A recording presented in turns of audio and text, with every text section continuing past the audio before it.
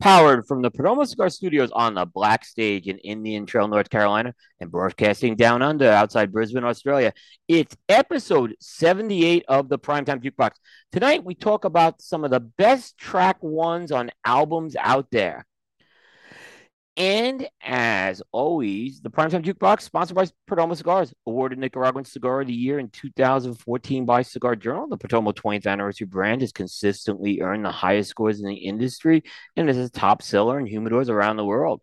The Perdomo 20th anniversary blend requires tobaccos that have been carefully hand selected and are well aged for a minimum of 8 years. The Perdomo 20th anniversary is offered in three distinct wrappers: a smooth, creamy Ecuadorian Connecticut, a rich, earthy Cuban seed Nicaraguan sun-grown, and a dark, oily Cuban seed Nicaraguan Maduro. Combining these beautifully bourbon barrel-aged wrappers with thick, high-priming binder and filler tobaccos gives each blend a balanced complexity with layers of rich flavors and smooth, elegant aromas.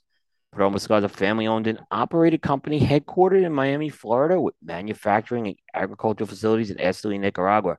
Perdomo's highly acclaimed cigar brands include the Perdomo Estate Selection Vintage, the Perdomo Double Aged 12-year Vintage, Perdomo 20th Anniversary, Perdomo Reserve 10th Anniversary, Perdomo Habano Bourbon Barrel Aged, Perdomo Lot 23, Perdomo Mensa 70, and many more. For great tasting notes and pairing information, check out the Perdomo website at www.perdomocigars.com. And by Aganorsa Leaf. Great Leaf makes great cigars. Aganorsa Leaf stands out because of the distinctive flavor of their Corojo 99 and Criollo 98 seeds cultivated by Cuban agronomists on the best lands in Jalapa and Esteli, Nicaragua. When you smoke one of their JFR Lunatic, Guardian of the Farm, or Casa Fernandez cigars, you experience the unique taste and aroma that makes Aganorsa Leaf special. Smoke one today and enjoy the signature flavor of Aganorsa Leaf. And by Jerry Tobacco. The authentic Corojo is one of the most robust and flavorful tobacco leaves out there. During the golden age of cigars of Cuba, it was a leaf of choice to make some of the world's greatest cigars. Because it is one of the most challenging ones to cultivate, it fell out of favor by the 1990s. In the Jamastran Valley in Honduras, Julio Arroyo took on the challenge of growing Corojo from the original seeds, and in 2000, he successfully reintroduced authentic Corojo back to the market. With over 50 years' experience in the tobacco business, from growing and curing tobacco to cigar production, the JRE Tobacco Farm has been able to continue to deliver products to market with authentic Corojo. Now, with JRE Tobacco, Holiness and Justo bring their very own brand to market, each containing the authentic Corojo leaf. Aladino is available in a variety of blends, including the most recently released Aladino Classic. These represent the golden age of cigars from 1947 to 1961. They're available at your local retailer. Be sure to ask for Jerry Tobacco Legacy that's tasted in every drawer. And finally, by Drew Estate. Check out and download the Drew Diplomat app for your mobile device. Keep up with everything going on Drew Estate. Experience the subculture that is the rebirth of cigars. It's available on iTunes and Google Play. For more information, check out www.drewdiplomat.com. And as always, all the live streaming for the Primetime Network of shows is sponsored exclusively by Drew Estate, as well as the California studios for the Primetime show.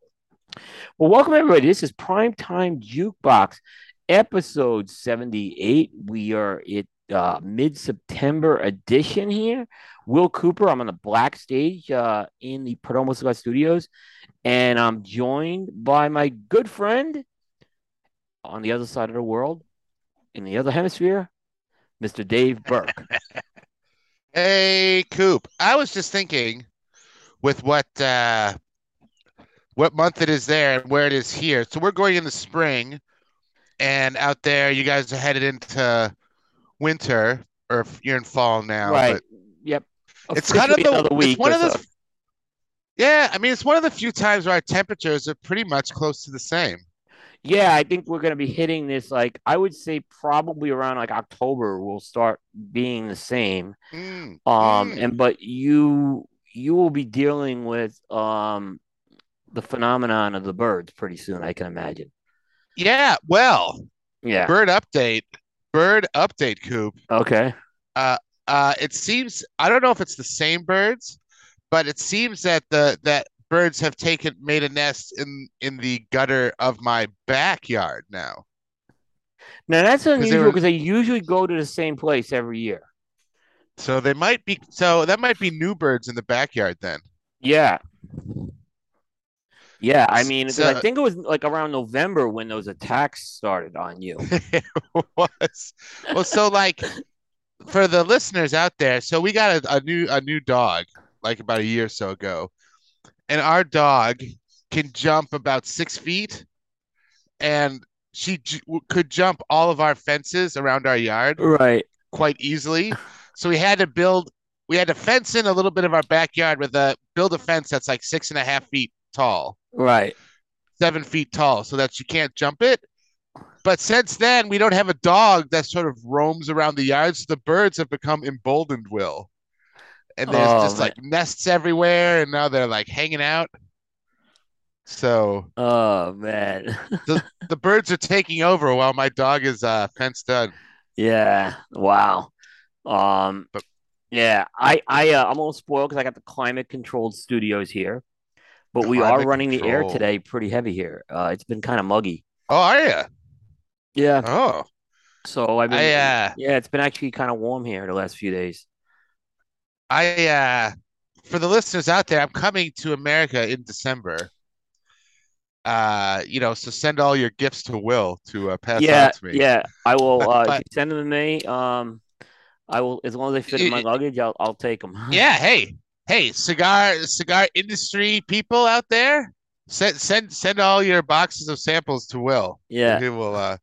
Yeah. But at that time of year, I'll get on the plane here, and it'll probably be like 100, 110, and I'll get off the plane in Minnesota, and it'll be like -20 Yeah, and it's degree weird. change.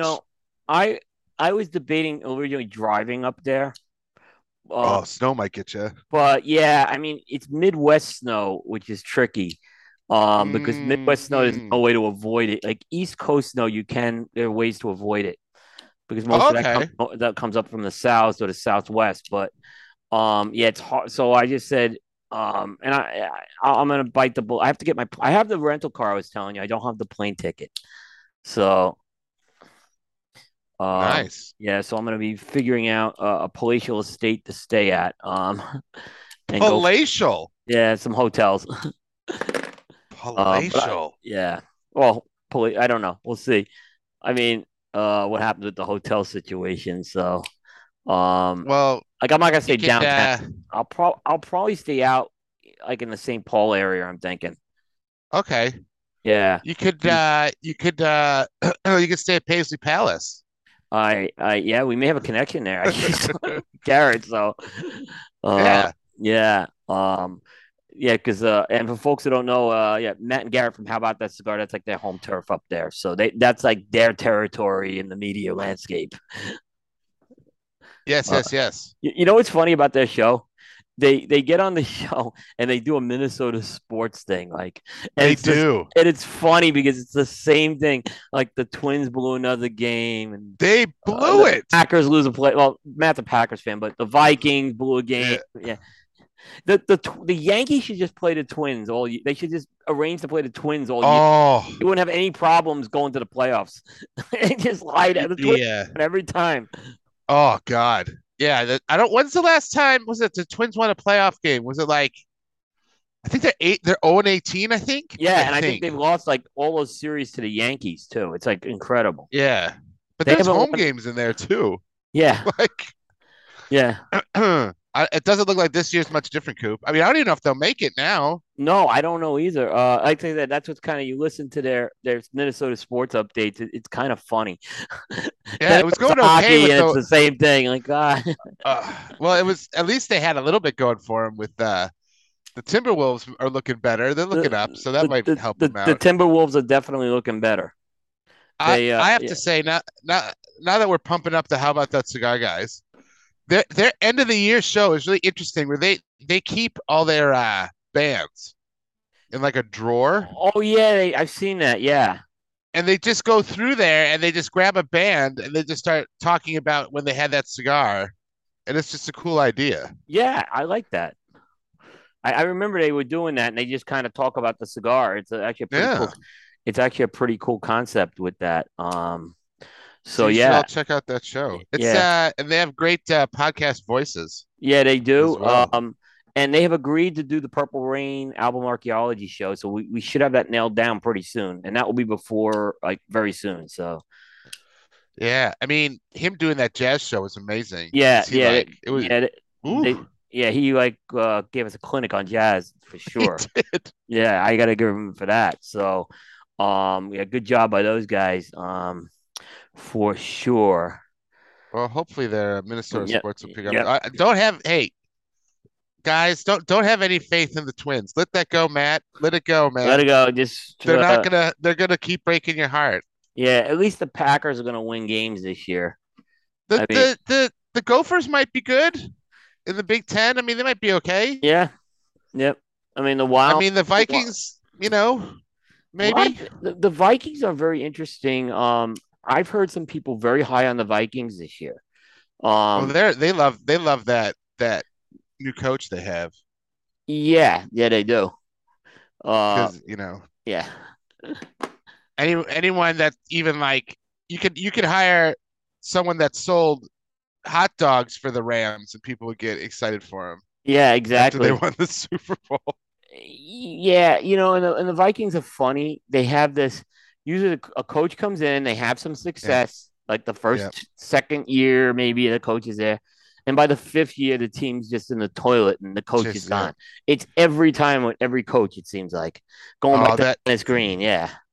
well, I mean, they have historically been hampered by their quarterback.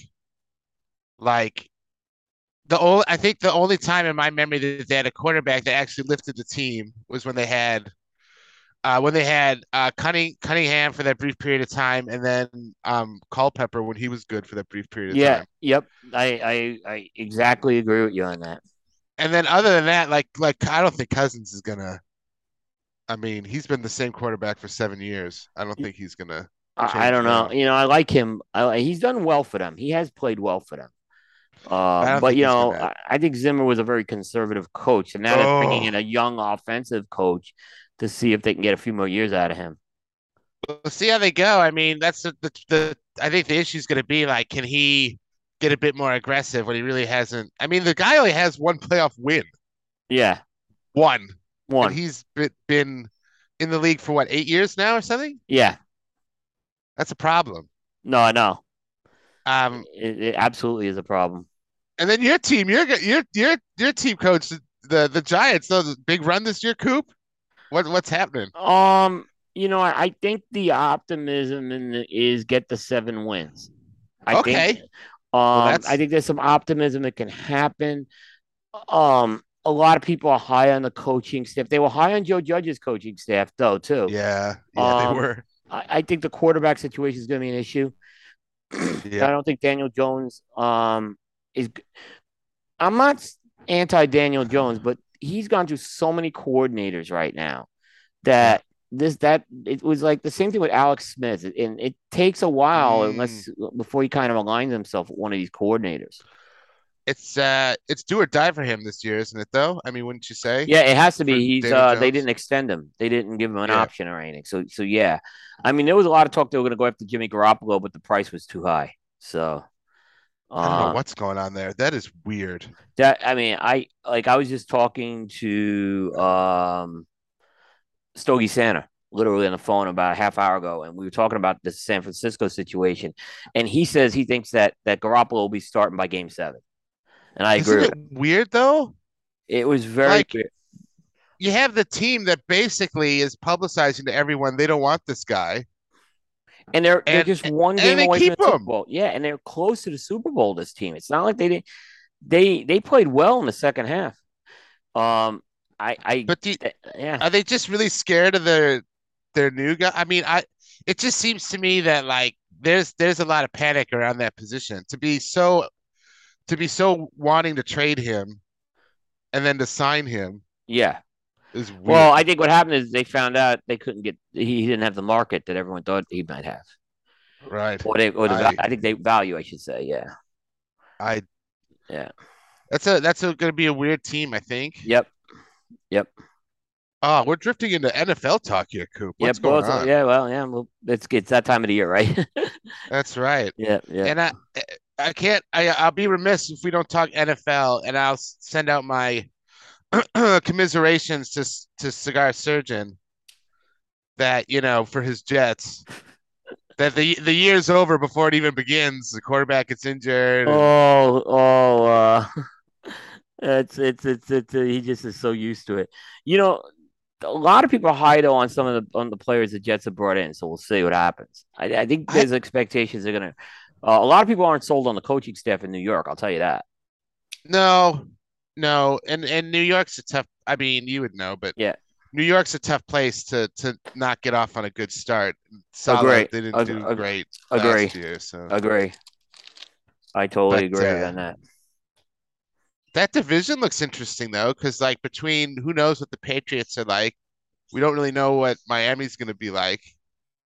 It's No, interesting. I mean, a lot of people are thinking Buffalo's going to win 15 games. I don't think they'll win 15 games. They'll win the division, but I don't think they'll win Man, 15. they just smoked the I think the Rams. I think the Rams are awful though. I don't think that I think that team has got old fast, and Well, Stafford Stafford had has surgery or yeah, whatever well on his yeah, elbow. That's yeah, not good. no, no, so they didn't look good at all.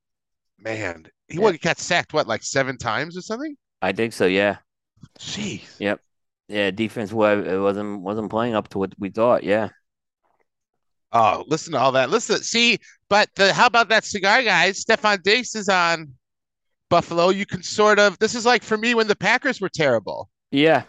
Like you couldn't root for the Packers, so you root for other people from Wisconsin that were on other Oh, teams. right, right. That's what you do with the Giants now. Yeah, So like for me, it'd be like, okay, who went to the University of Wisconsin and what teams are they on? So I'd root for, Russell Wilson, root for some other people. You can root for the the the Buffalo Bills because Stefan Diggs is there. He used to be on the Vikings.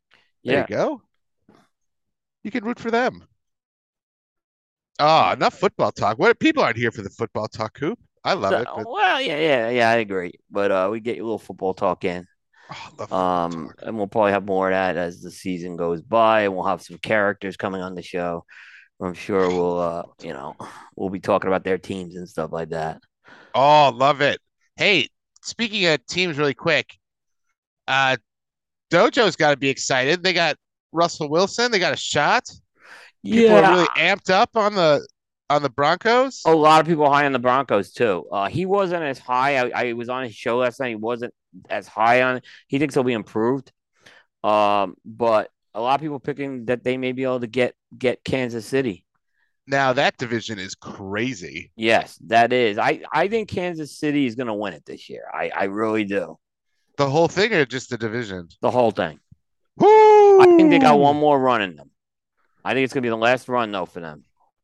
I'm going for the Raiders just because Devontae Adams is on their team now and I There you really go. like him. and, I'm a big Devontae Adams fan. and I'm telling you, I think Arizona is going to come out of the NFC this year. I think they're God, they have to with the money they're giving that quarterback. They yeah. gotta. I think he's good though. I think he's a legitimate top tier quarterback. So If they do another end of the season tank, that coach is gone. yep, I think because they paid Cliff. Yeah, they paid Kyler Murray too much money to to to yes, not win again. exactly, Oh, exactly. love the football. I don't get to Yeah, talk football out here. Love I know. it. That's why we give Dave some moments on here to talk about it. Oh, love it. All right. I'm gonna do some quick music news here, Coop. Yep, and then I got a couple items to add in there. Really quick. So if you don't know, Dolly Parton has pet clothes. Coop, I think we both saw this at the same time Yeah, on Twitter. It's so like you could get your dog like what, like a rhinestone jacket or whatever. It's right. weird. Have you But purchased this? I probably will when I get to America. See, I probably will when I get to America. I don't know about if my dogs will like wearing clothes. You know how some dogs don't mind They it? don't like. Yeah, exactly. Some don't though. Yeah. I have a pretty big dog, and I don't think she'll like it. I'll see if they have a little hat I could put on top of her, maybe. She might do a hat. I'll see if they gotta have a Yep. hat. I'll see if Yep. they have a hat. Yeah. Um, A hat. Exactly. I don't know what happened with that, but Dolly said, sure, let's do it. And there you go. Um, it's just bizarre. And Taylor Swift coming out with a new record, Midnights, end of October, Coop. She dropped that bomb at the Video Music Awards. Yeah, I saw that. And is it part of it? It's an album. It's a full album that she's Full doing. album. So it's not a Taylor's Way album. No, although she did release another 1989 Taylor version Taylor, yeah, single. yeah, But no, I mean, it sounds like during COVID she just recorded a ton of stuff, and now it's just getting sort of it's just getting released over time. yeah, yeah, Um, because to put out what would she put out? Like one, two, three. She puts out this record, what, 4 records in 2 years or whatever? yeah, That's a lot, yeah.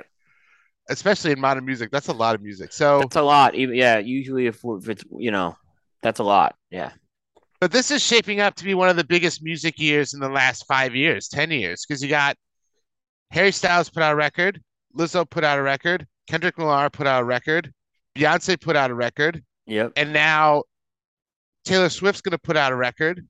It's like every big act has put a record out, yeah. No, it has for sure.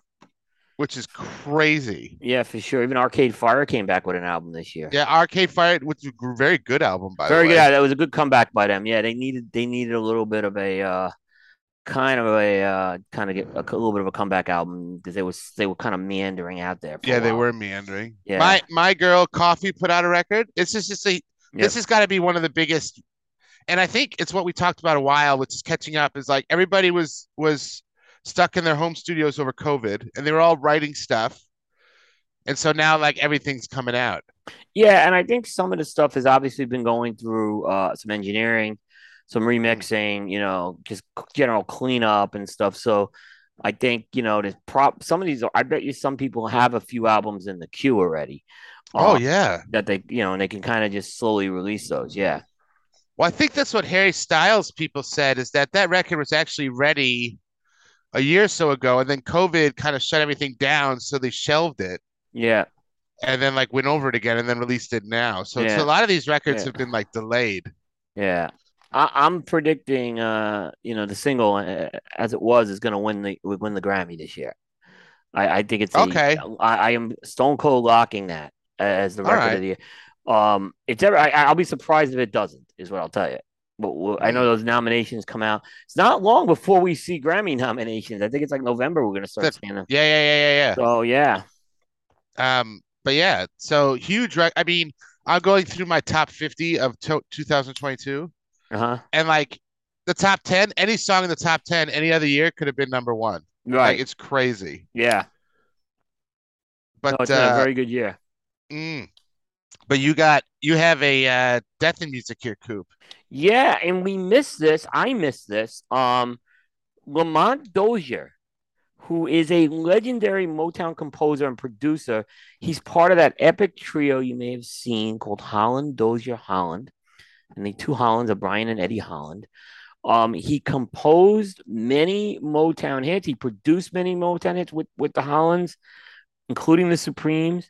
He died the same day as Olivia Newton-John, and I think it got completely Mm, overshadowed with him dying. This is a monster figure in Motown who died.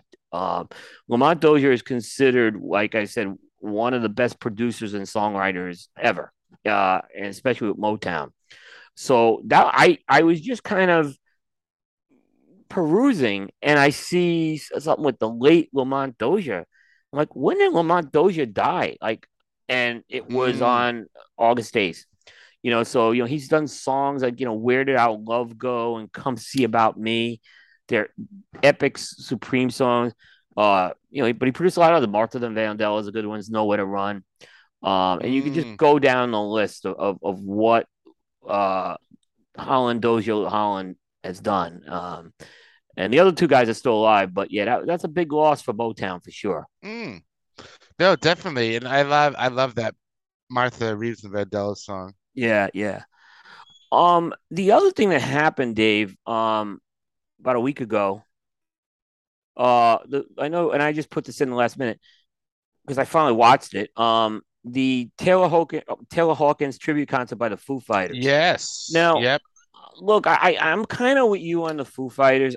I like some of their stuff. I think sometimes they Mm, put it on level, but you can't deny what Taylor Hawkins. He was an incredible drummer, but the highlight of the night was his 16-year-old son Shane Hawkins comes in to play My Hero, Mm, and yeah. and I had heard about this, and I'm like, oh, here we go again. We're gonna make a big deal about the kid coming out in the drums, right?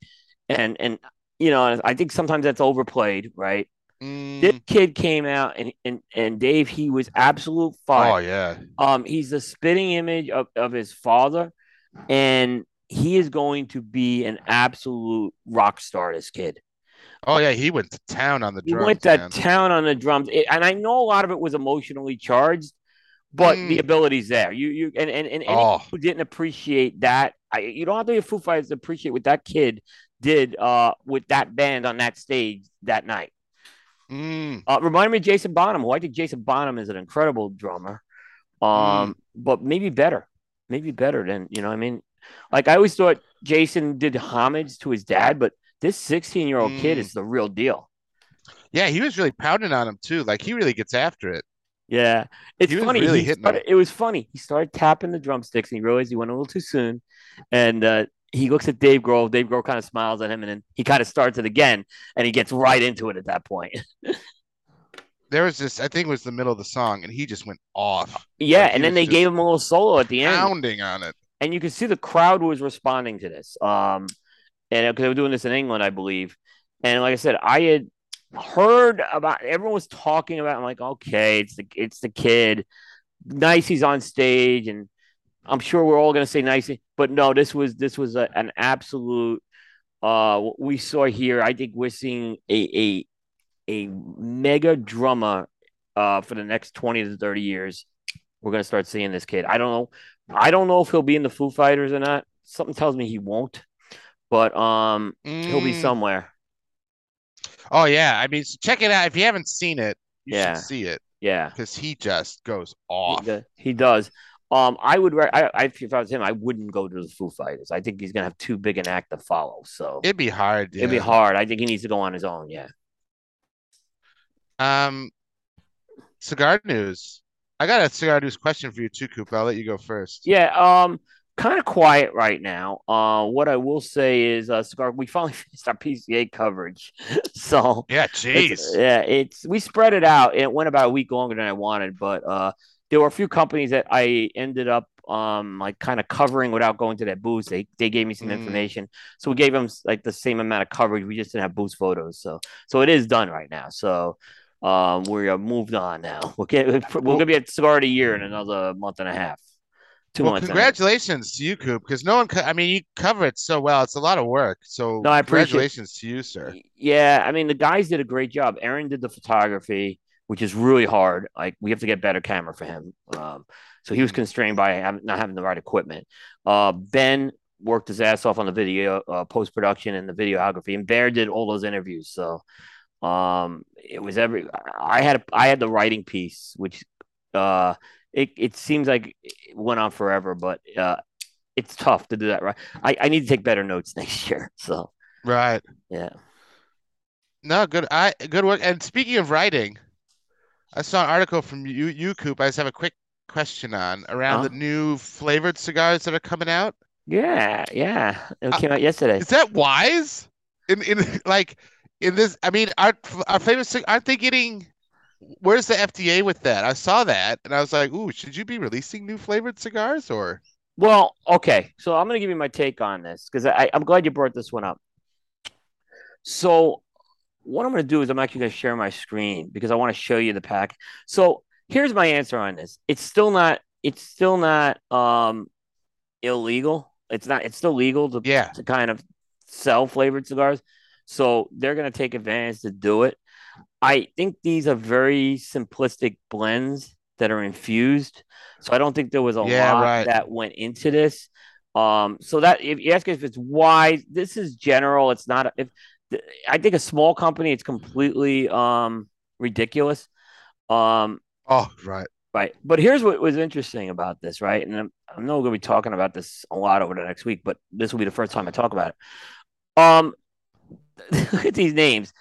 Yeah. Ski Chalet, Oh, Jesus. um, Fist Bump, Space Ranger, What? Yacht Rock, and Unicorn Theater. Oh, God.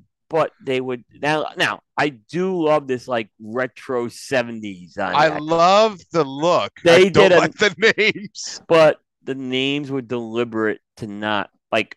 I think like Yacht Rock has like caramel I- flavor, right? Is it so that you don't know what it is? Like, I mean, why would Yes, they? I think Fist Bump has like ice cream cake, right? So yeah, they're Oh not God. promoting the fact that there's food and they're not promoting.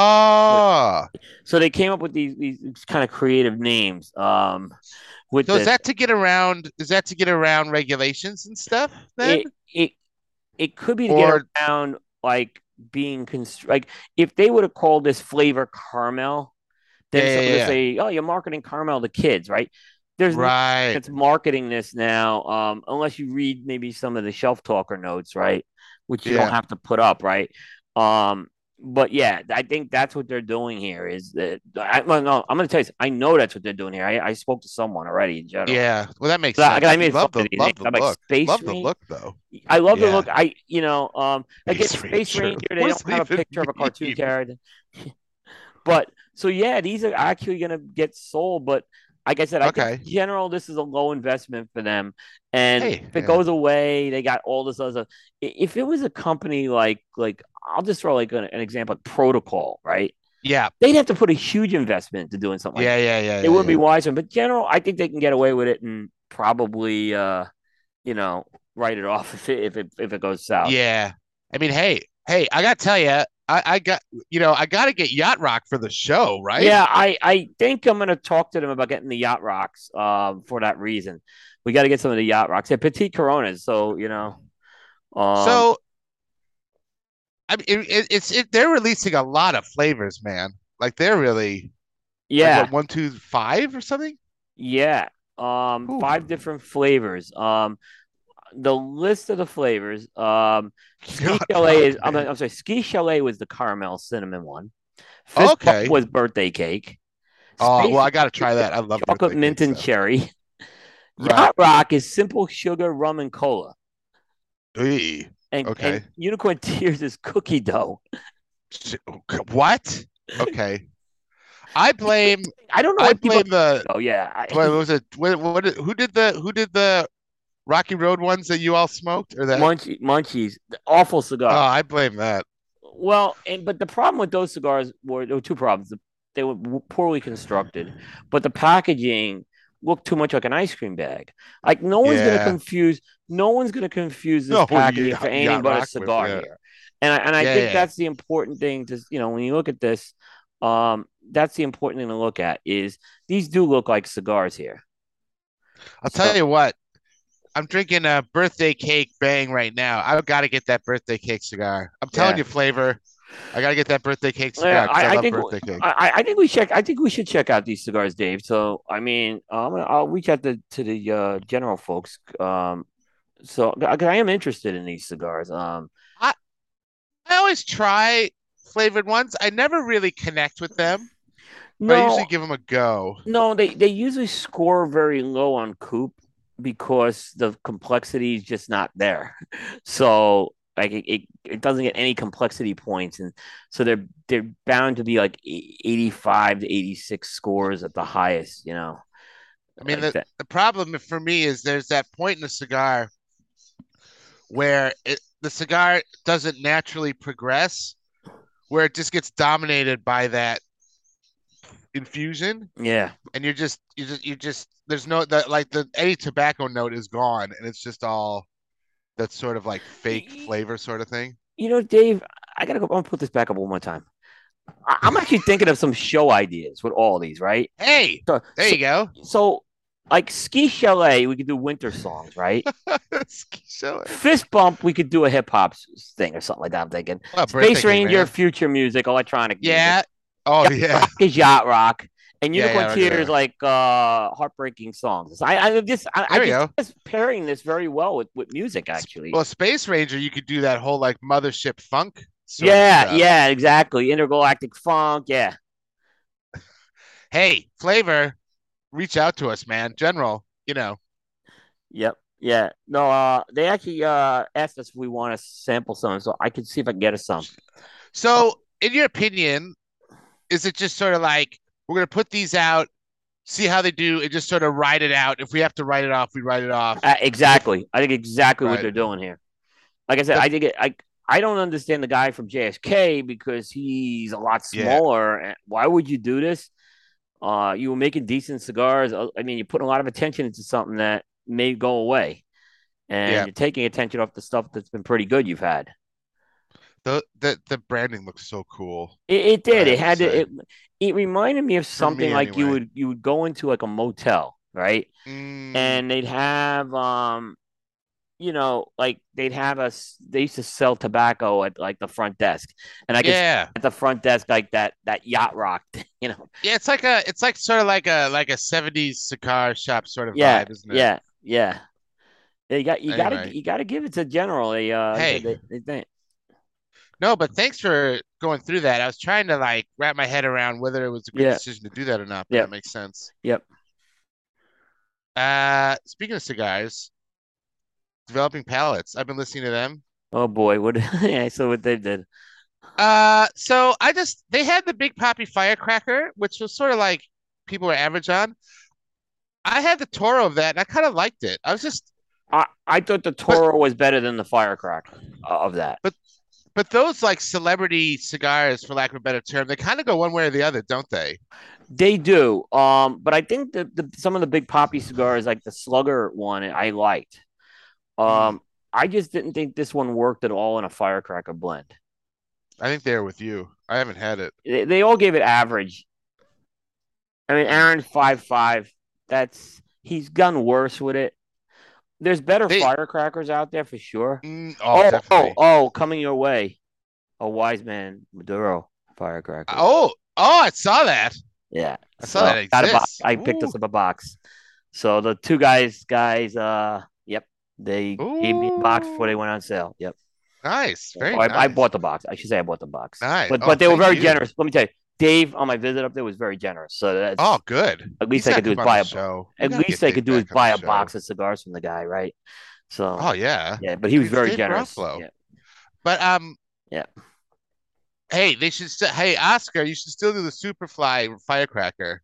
Do it, Oscar. Dave, I love that idea. Oh, I think that'll be a great idea. just because how strong that one was that we had. Yeah. I'm like, can you imagine that? Oh, anyway, Yeah. I know we'll talk off air. Oscar, Firecrackers. Oscar, you listen to this show. Do Yep. it. Yep. Um, yeah. And then they have a new Matilde cigar. I don't know if you've had it. Aaron was like the odd man out. Everybody else loved it. Yeah. Yeah, and that's coming out of Hostos's factory. It's the Matilde limited exposure too. Yes. Was Um it? Yes. yeah, I mean and those all guys have been pretty hard on the new Matilde stuff. So but Aaron's the holdout. He was. Yep. But he was gonna try it again, I think. I think he Yep. thought he's like, just in case he got uh A uh bad one. No, bad one, It's yeah. just Aaron. He hates everything. Oh, he liked I was shocked when I listened to that show you guys did with Dojo. I was shocked at like the scores he was given. Oh, everyone was. I think he was even shocked. He was like, "Oh, it's okay," and I'm like, "All right," and he's like 6'6" or whatever. Like, what? What was It the was one I did the Camacho on one of those? I remember I did this Camacho you didn't like the Camacho, I remember, and they love and it. the dojo community went after me. Like Yeah, they love it. it's like the only other cigar that I've gotten pushback on for a review was when I gave Sin Compromiso at 89. Like you think I killed the cigar. Oh yeah. Like, and how can you do that to Steve? You cost Steve number one in the consensus. And some guy, if Oh you would get God. 93, then you would have had as your number one cigar, and Steve would have won the consensus. I was getting blamed for that. Jesus. Yeah. God, oh man. Oh man. Right. Yeah, they did, yeah, you were the odd man out on that Yep. Camacho. Yep. Um, speaking of cigars, Coop, Yes. what are you smoking? All What do you right. So, got?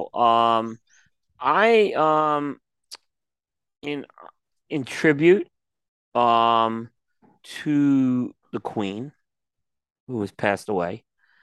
Um, you can say what you want about monarchy and all that, but someone passed away, the Queen, who's beloved.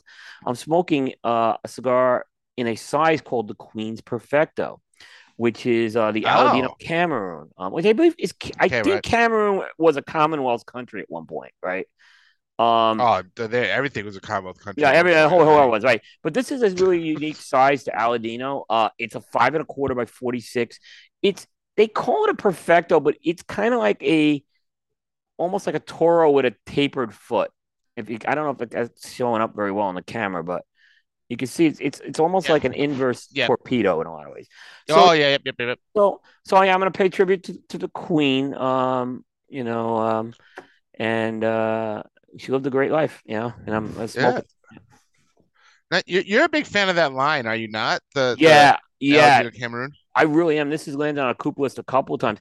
I mean, I even love the Lancero that came out in this line. Um, Right. so it's the Cameron wrapper grown in Honduras by Julio Aroa. I just before the show smoked the CLE signature, which also Right. uses that Cameron wrapper. I don't put it up there Mm, with the Aladino one's a better one. I think there's a little sibling rivalry between the two brothers, but I'm gonna give this one the Cameron edge to Justo and his father here. mm, So yeah, I held off on lighting this because I wanted to show that foot. So I'm gonna actually mm. fire mine up right now. Fired up. Yep. While you're doing that, I got the Undercrown 10-year Corona Viva. Great. I mean, I am becoming more and more a fan of that Underground 10. I do like the Undercrown 10. I've had it in the Toro, which by most accounts is like the size to have it in, I like the from what Robusto. I've I think heard. the Robusto is the All right. one to check, and the Toro are the two to check out. Yeah. But I've liked the Corona Viva in the regular Undercrown size. I think it's a good size. I liked it in the regular Undercrown, so I thought I'd try it in the 10. Um, I love the packaging on this cigar coupe. I love the band with the 10 on there and everything. They It's really did a nice. great job, and it has that little bikini string I call it, that kind of goes Yeah, over. yeah, yeah, yeah, yeah. They did a really, this was kind of a little more of a premium undercrown they wanted to release here. And that was part of those mystery cigars originally with the Freestyle Lives. But when I smoked the mystery cigar, I thought it was good, but I think this was and the final product was much better.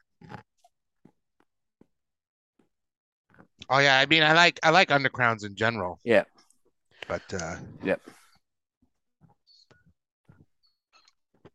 all right. Woo. Oh, the sweetness off this thing, Dave. I wish I you could taste it right now. I had one of those. I can't remember the size though, to be honest. Oh, the camera. They also make the Mm, Queen's Perfecto in the Connecticut too. But I think the all right. camp, yeah. But there's a Lancero, a Lonsdale, a Robusto, and a Toro. Maybe I had the Robusto maybe. The Robusto is one of my favorites. A lot of people like the Lonsdale the best. I like the Robusto the best. This side is really good. I've had a few of these now. All Uh, right. yeah. Track one scoop. So I thought of this. I was talking to my wife about we were listening to music, listening to records and stuff, Mm-hmm. and listening to Spotify. And I don't know how it happened, but we start talking about because this is the conversations we have. All right. We start talking about track construction, and we're like, where do people put their lead single? Yeah. And for a long time, it was like track three. When you had albums, it was like kind of like your track three, track four. So you're looking at like the middle of side A. We're like, oh, okay. And then when CDs came out, it was like anywhere. Like some of them, it was like lead singles were track eight. Yeah. Like they were like all over the place. And then we start talking about like how album construction is out the window. This is all, the normal conversations you have. We're like, album construction is dead.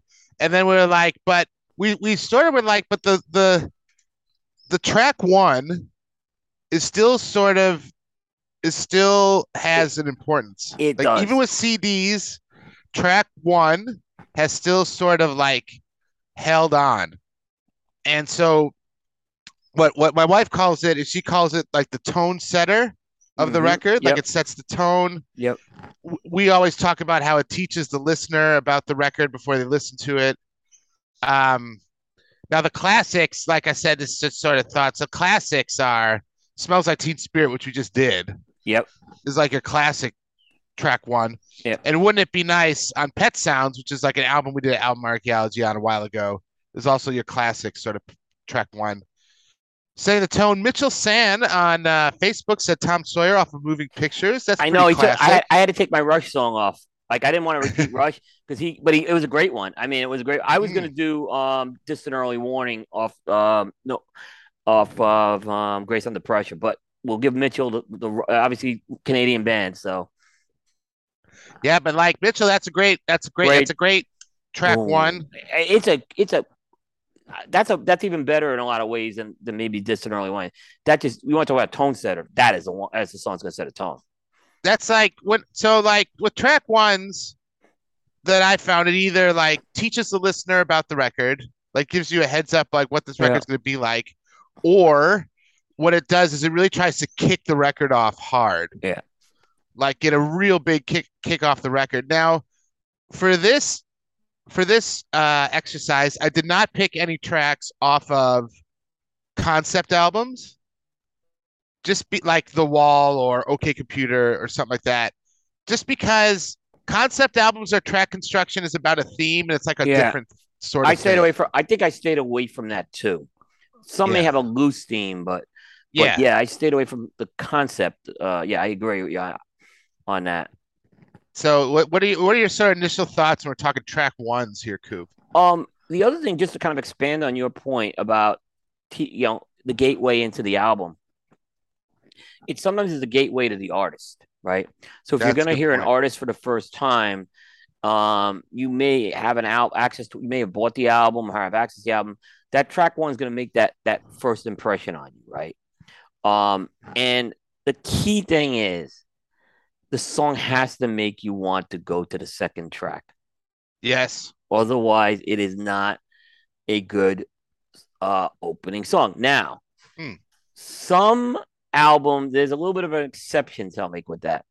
When you put those prelude tracks in, like Hmm. sometimes what I see is they'll put a prelude track and I really hear you saying. Yep. track one is track two, but these everything I picked is Mm, a pure track mm, one, by the way, tonight. mm. But for the most part, it's got to make you want to go to the next song, is what I'm saying with that. That's a very interesting point. Yeah, A point I love. That's a great point around. Some records have that like opening skit or just some like 30-second instrumental thing yeah. as like a I have opening one in track. particular that's going to be key with that, right? Yeah. Um, so yeah, you have to have that opening intro. You want that opening intro even to grab you. And Dave, I thought maybe at some point maybe we do a last track, we do a track two thing, because I think it could be interesting to kind of go through some of those scenarios. Um, Now here was the other thing that I struggle with, and Dave, you Yep. said it. I think um, the importance of a track one has diminished as we've gone into as albums have diminished Yeah. in popularity. We're in a streaming world, right? So that is unfortunate, but it seemed like the 80s were the decade for track ones for Oh whatever. yeah. 80s, late 70s, early Late 80s. 70s. Yep. I could have done. I had a honestly, I had to take songs off, right? Because I had eight. Oh, I could have had I had a 8 out of 10 thousand. were 80s. I'm like, I can't do that, right? So, you know, I had to take some off. And for example, one I did take off was, and this absolutely should be a track one, and I took it off is because we're gonna cover it in a few weeks. Is Let's Go Crazy, and on album. Yes. So I said we're gonna cover that in a couple weeks, but that's a that's as great a one as you have. But the same thing I didn't cover at the same time. I didn't do. I wanted to do stuff that we haven't talked about. Like, wouldn't it be Yes. nice? We did Pet Sounds. I took that one off as well, and we're mentioning Yeah. it in like kind of the spirit of it. So Yeah. You yeah, gotta mention it. But yeah, I though, and I will push back a little bit. uh I huh. think track ones are making a comeback, Coop. I think like we'll talk about Okay. Beyonce I'm and not when we will disagreeing. I probably haven't no noticed it, but you're a little more on the pulse of newer comeback. music than I am. I tend to be the old Track guy. one's comeback. Uh huh. Well, I mean, I think to your point, which is an excellent point, because like people don't usually buy albums anymore. So what's the point of a track one? Well, It's just because of sort the of vinyl. Well, you know what? Now yeah. you're saying it because of vinyl revolution. Yes, that would make sense. And CDs, it was still sort of important because like you still had to buy the CD essentially. Um, But you but could I randomize think your CD. That was what the whole thing. You could, yes, yeah. I think not with all albums, but I think the bigger artists like your Beyonce's, your Kendrick Lamar's, your Taylor Swift, they're assuming you're going to buy the album, and so track ones for those bigger Are artists are sort important. of Yeah, making a comeback. I won't disagree with you on that.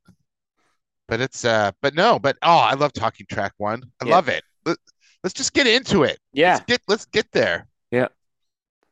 What do you got here, Coop? All right. So I'm going in chrono. I did arrange mine in chronological order.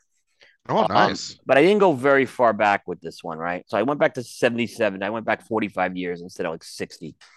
Um, and the first song is off The Stranger, and it's Moving Out, Good aka record. Anthony's song by the Piano Man Billy Joel. Mm. Um, Now, what people don't realize about Billy Joel when The Stranger came out, he was in a slump. Okay, he had a couple of albums that really didn't hit. He had after Piano Man, like Turnstiles, and a couple of those albums really didn't Mm. hit. He was under some Mm. pressure from the record company.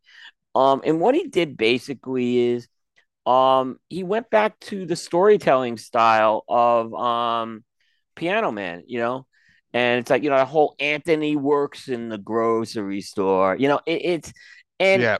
and to me, um, it's got a lot of things that you want. Don't want. I think the storytelling that doesn't always work with a track one, but what Billy Joel does, he just kind of puts those.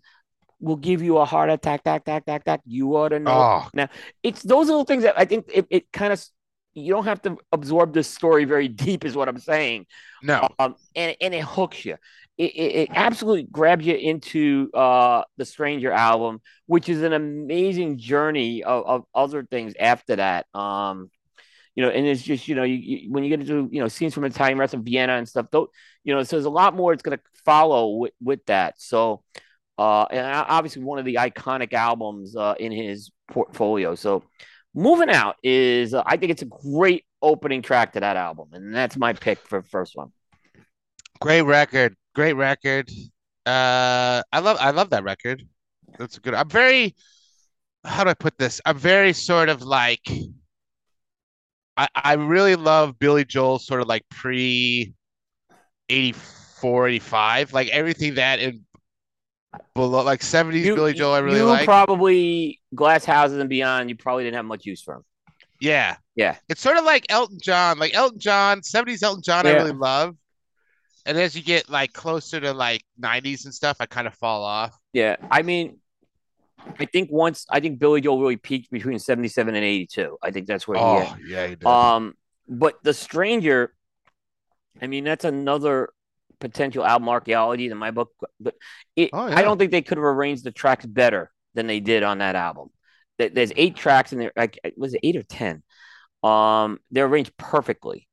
Yeah, there's 10. I'm sorry, there's 10, and they're arranged perfectly. Mm, Yeah, it's just mm, I wouldn't change the order at all in them. mm. Well, my first one is, you got to go Dolly. Oh yeah, that's And this is a no-brainer, really. I mean, and I have a couple on here. It's Jolene. So, I mean, record came out in 74. It's probably one of the most famous track ones. I mean, for her anyway. yeah. I Um, mean, I would. It just has a track one vibe to it. yeah, revolutionized country music and how women were depicted in songs with this song. Rarely too, we're gonna have a couple. I have a couple on here. Some of these track ones are also title tracks, which is interesting. That you're kicking your record off with the title track. Yeah, Which Jolene is a title track song. My next three actually are title track songs. I have none. I have I had none a of title lot. track songs. I was surprised how that came out. Yeah, I had a lot.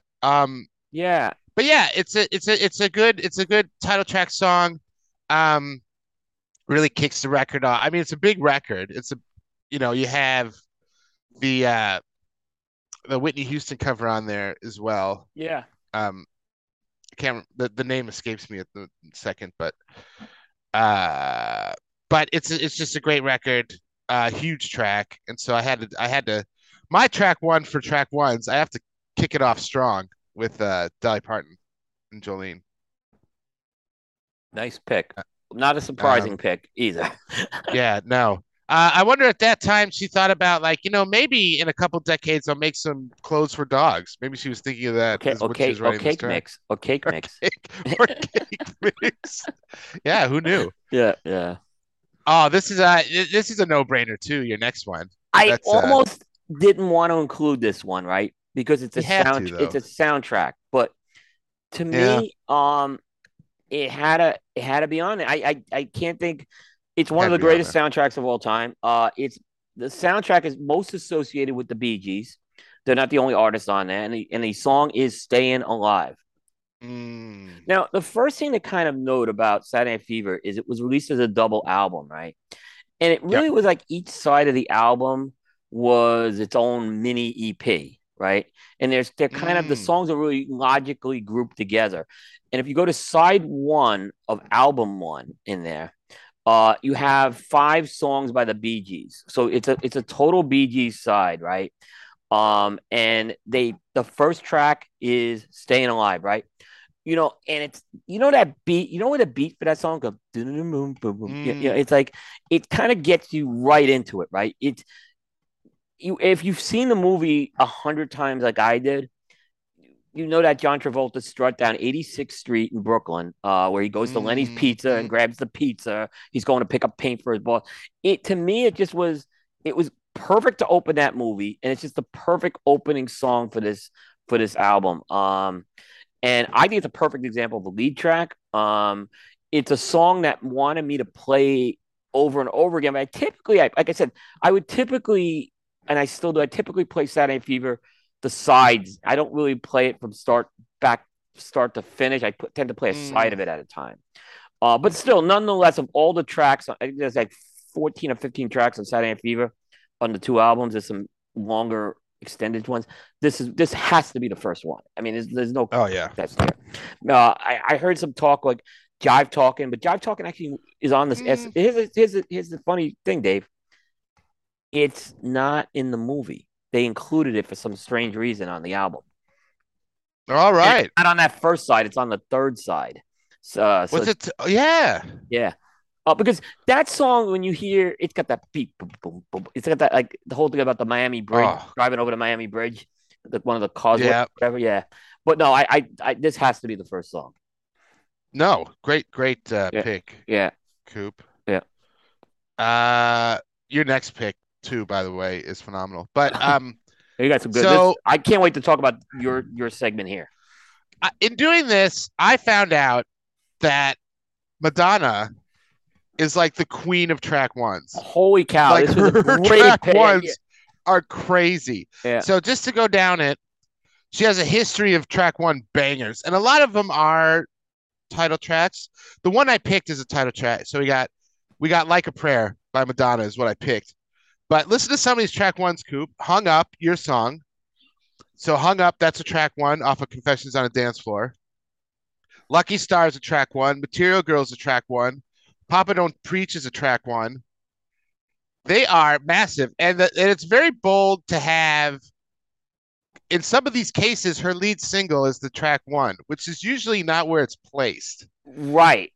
And a lot of Um, people don't remember that Material Girl was the lead single on Like a Virgin, yes, not Like a Virgin. yes, Yeah, no. yes, So, I mean, I think Nirvana did it with Smells Like Teen Spirit, but usually your lead single is not your track one. It's usually like three, four, yeah, somewhere in there. Um, but what Madonna really likes to start her records off hot. yeah. Like she likes to really, for what I've seen, she likes to start them off banging. Bang it, yeah. So yeah, I love this song. I love Madonna. We need to do a Madonna show. And We've been talking so, about Madonna so for a long time, by the way.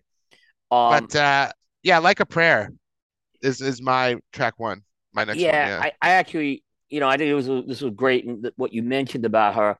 You know, I want to go back to Lucky Star just for a second. That's her first song off her first album, right? So yeah. you want to talk about a way to get into Madonna? how great is it to start off with Lucky Star? Is Yeah, what I'm just saying. Yeah, yeah, it's just all bangers, and it's like she just it's interesting because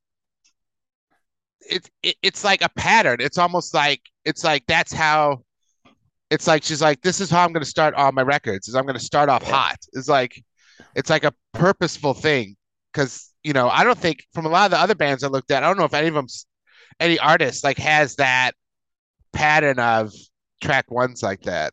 They're yeah, huge songs. If they're not the lead single, they're like the second yeah, single. yeah. But yeah, Um, she just absolutely on all of her albums. You're right. It's and it does what it needs to do. It gets you into the want make you want to listen to the next track. well, think of it, Coop. Like we both really like Confessions on a Dance Floor. Yeah. Um, and she kicks it off with Hung Up, which is like a huge song. Huge. Huge. One of the best. Wow. I think it's one of the greatest sample songs ever done. It So that's a track one. So yeah, Madonna, Queen of track ones. no, no.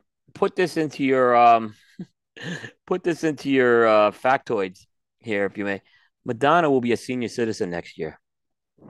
Oh, I know. 65 years old. She just so How? my Yeah. wife just listened to her in an interview talking about I think it was Hung Up. I think it was Hung Up, where she was talking about so she sampled an ABBA song, right? And like nobody samples ABBA. Like ABBA's like, Oh, there's a nah. whole story with that. Yeah. She had to go like beg to get that almost. This is Madonna, right? Yeah. Madonna. Yeah. And she doesn't just call up ABBA's people. She gets on a plane Right. because they already recorded the song. So they're like, well, we need to get this clearance. Right. She gets on a plane, flies out there, meets them, plays them the song in person, and they're like, sure, and sign off on it. How Sure. Just crazy give is me our that? money. Just give us some money. And, But Madonna's like, I'm not leaving anything to chance here. I'm going no, out there myself.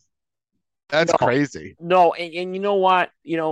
Good job by her on that, first of all. And good job by ABBA. I mean, yes, they should get paid on it. I'm sure Yeah, I wanted that King's ransom for it. But I mean, that in that album, that's what I think of that you love album. that album. Yeah, I love that album. Yeah, so it exactly did what it needed to do there.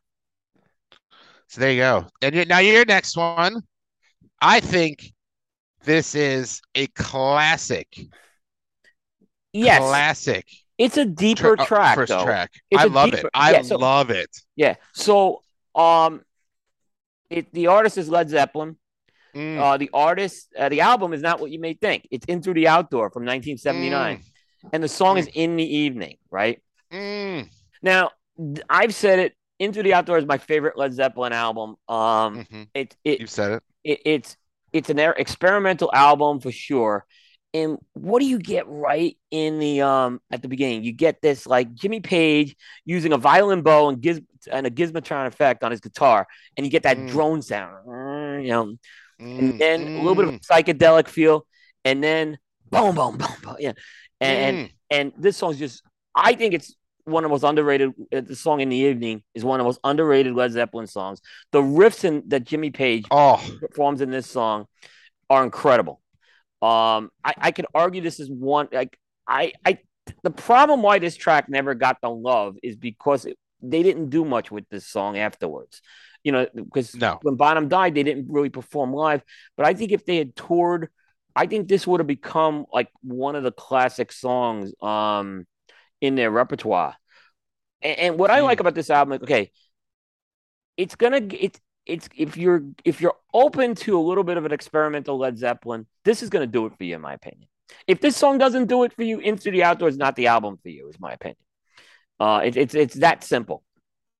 Mm. Oh, I think that this is an inspired pick by you, and I love it because like I mean, it's a classic track one in the Yeah. sense that it's teaching the listener what this album is about. Wow. Yes. Yes. Because for decades you had Zeppelin as this like straight up hard rock Yeah. blues rock band, and they're like, no, this album's a bit different. We're trying new things, and then it's because it's what's classic about it is it has that really experimental like first movement of it. You're right, where it's like and all this like crazy guitar and stuff. Yeah, And then when they kick in the drums, it's like, oh, this is the Led Zeppelin that that we from know. Zeppelin It little 1 that we bluesy. Yeah, know. yeah, But then they mix in the guitar and stuff. So it's like a really it's I love it. It's a track one. It's excellent. yeah. It's an amazing pick. I love Yeah, it. no, yeah, I think the other thing is this was about almost a 7 minute track, so a lot of Yeah. the even the classic rock stations I think stayed away from it, um, and they would rather play "Fool in the Rain" as which was a 6 minute track. Yes. Yeah, so Yes. yeah, but Oh, in my but opinion, yeah, I just love this song. Yeah, I think it's the best song on the record. yeah. Oh, Oh, it's such a hey, you good can make that song. you can make that argument for sure. I would not. I'm gonna listen to this song later. It's so good. Yeah, and like I Great said, pick. you'll really get into it as well. Eh, it's funny. The weakest song, the weakest track on the album is actually probably the last track. So What is it? Hot Dog? Which one's the? I'm gonna crawl. Oh yeah, yeah, yeah, yeah. Yeah, Hot Dog's the other one. Hot Dog, and I'm gonna crawl Hot kind of are the Dog. ones I think that hurt this album a bit. But it's not. They're not bad songs. I'll say. No, it's a great Yeah, pick. yeah. It's a great Thank pick. you. So I went with NWA Straight Outta Compton. There you go. So we got three title tracks in a row. Um, I put like it's interesting because this is like the hip hop version of Jolene. Uh, it's a track one and a title track, one of the biggest hip hop records of all time. Yep. It's probably and it starts off with the quote, "You're now about to witness the strength of street knowledge," is the quote, and then they kick in the song. So it's like the quote sets up the entire record because it's like as the listener, you're now bearing witness to what the record has to offer.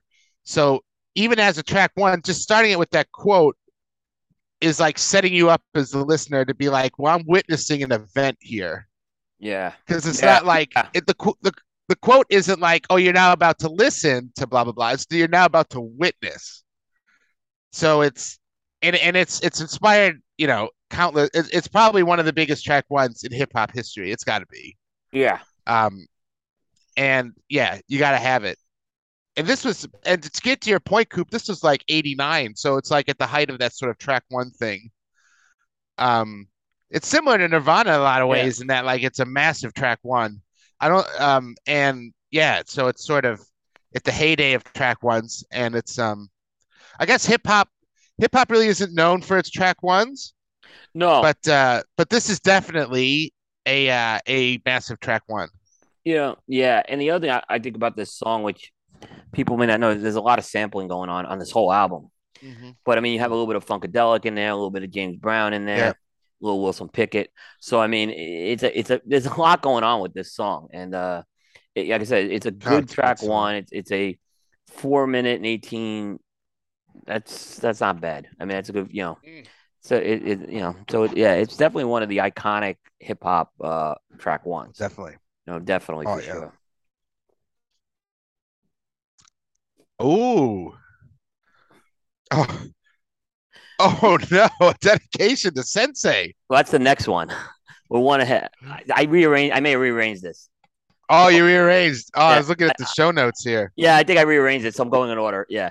So we'll come to Which that. which is the next one? All right. Upside Down by Diana Ross off the Diana album in 1980. Oh, I knew you were gonna have. Yep, nice. Probably the best lead track that Diana Ross did. The Diana album. First of all, that intro. Bum bum bum bum bum bum bum, and then there's the orchestral sound that this has. Produced by Nile Rodgers and Bernard Edwards of Chic. A lot of friction in the Oh studio yes, with Diana and those two. yes. She really wanted to fire them, and they wanted to pull their names off the albums, but it became a hit, and in the end, everyone kind of smiled. I don't think they worked together again after that, but it was also one of Diana Ross's final tracks with Motown. Yeah, I Mm, could just see them trying like look, I think Bernard Edwards and now they incredible producing career they had. I could just see them button heads though in the studio. oh yeah. Yeah. Well, you've said before, and correct me if I'm wrong, because you love Diana. We both love Diana, but Yeah. um, you sort of say too that like she takes well to really good production. Yeah, Like she could really put out some great stuff when paired with a good producer. yeah. I mean, she worked with Barry Gibb a few years later, as well. Mm, So yeah, I mean, she definitely worked well. And at the time, Rogers and Edwards were just so getting into the production game. They were doing stuff with yeah. Chic, their band. Now they were starting to produce other artists. It was still a little early. I have another. They're gonna produce another song on my list later on. But Oh, yeah, that but yeah. So I think there was a little bit of that. Like maybe Diane's like, who are these two guys to come in and but she brought him in. That's the whole thing. So, but I think in the end that end product, and it's just I can listen to Upside Down without the vocals. As much as I love Diana, don't get me wrong. I love that instrumentation that was put in there. Um, it's just, but yeah, I think it's Diana was always as good as her producers were. In the end, I think everyone realized she did good because this is a song that's in her repertoire 40 years later. mm. Yeah. I mean, I was just thinking um, I was just thinking what's another good Diana track one? And I think it'd be her latest album, Thank You. That Yep. title track is a track one, I almost put that and one the in. lead single, which is Yeah. interesting. Yeah. But that's the only one I could think of. Yeah. I mean, it's kind of tough with some of the Supreme stuff. Yes. You know, and then she did a couple of those other ones were like soundtrack albums, Mahogany, Yeah. Lady Sings the Blues, and all that. So, Excellent pick. but yeah, Damn, for the most part, Diana. I think this was, I think the bigger song probably was in I'm coming out, but that wasn't the first track. But Yes. it's a good No. album. This song will get you into the rest of the album. And I think this song went number one for her too. So, like I said, Mm. when things like that happen, all of a sudden, everyone could kind of get along again. Yes. Um, my next one is kind of talking about how track ones have made a reappearance. Is Taylor Swift with Welcome to New York off of 1989. And Yep. the reason I picked this one is it's sort of classically how we talk about track ones, in that she had a long career of like sort of country, kind of like merging into pop a little bit. But this was the first like I'm straight pop record. And um, it's not the biggest single off the record, but it's a Taylor Swift record that starts off with like all this synth and all this heavy pop, Yes. and you're like, what? so, as a listener, what Taylor Swift is saying is like, this is me now, and really announcing like, this is my move into pop. Like I am here, Yeah. because it's Yeah. using all the stuff that she would never have used. Um, and so that's why I have it as a track one. It's more of like I agree with the this. teaching the listener thing. Yeah. Yeah, because we talked about this album being a big change away from the country she was doing. I remember when we were doing the Yes. show with Seth on Yes. that. Um, And this track really announces that because it's so heavy synth that it's unlike anything she's done, and you're like, huh? And so if you're a Taylor Swift fan at that point, you're like, wow, this is quite a shift. And it sort of has rocketed her up to where she is now, this whole album. But this yep. is sort of like the marker of that. Yeah. No, I agree. I think this was a great. And like I said, I kind of like when an artist goes through a transition, in their Yeah, style, and they come out with an album. And we just mentioned Led Zeppelin too. You got to have a song that's that's very gonna hook you into that transition, and this is a yes. perfect one that does that. I think this is a lot like that Zeppelin song you picked in a lot of Yeah, ways, like yeah. what No, it's I think trying to the do. more I think about it, you're right. Yeah. Um, so now your notes are everywhere. So I don't know what you're doing next now. No. So I'm up to the Reflex. Okay, Okay, I gave it so away, right? this is the one that Sensei is gonna lose his mind over. So let me tell the backstory because this song was going on here no matter what. It's the song's the Reflex. It's from Duran Duran's Seven and the Ragged Tiger album of 1984. This was the heyday of Duran Duran we're in right now. So I, when I look at the members of Duran Duran, I think the guy who is, I mean, everyone knows Simon. great voice. Mm, But yeah. John Taylor on the bass, and he's on a couple of tracks here, is an absolute beast on the bass, right? And he's been putting up some educational videos, right? So I just shared one on my social media, right? Oh And no. Eric comments, "The Reflex is one of the worst songs ever." Whoo! Just absolutely craps on this song, right? And he just said he is all over this song, like this is terrible, you know. Oh So Jesus. I'm dedicating this to Eric. That's Look I'm at dead. that, Sensei. I warned him that it was coming, right? But it was going to be on the list anyway, which is kind of funny. I had it on the list anyway. So, um, I love everything about this song. It's a very heavily mixed song. I love the lyrics. They're kind of these. They're very pop MTV like lyrics, but Mm, man, mm. John Taylor's bass is absolutely riveting, and Simon Le Bon's ageless voice is incredible, and the vocal range he uses and the harmonies he hits. Yes, it's a very heavy mixed song, and I think that's probably why he doesn't like it. Um, but yeah, I seven. I to me, I don't think Seven and the Rag Tiger is necessarily as strong as Rio was as an album. And I almost picked Rio as the other one, but Yes. this song is gonna be enough to carry you through the rest of Seven and the Rag Tiger. Um, Mm. like if Rio is a if you know this is maybe there's probably third or fourth best album is what I'm saying. But it was still the Okay. heyday. They still had a lot of hits off this album too.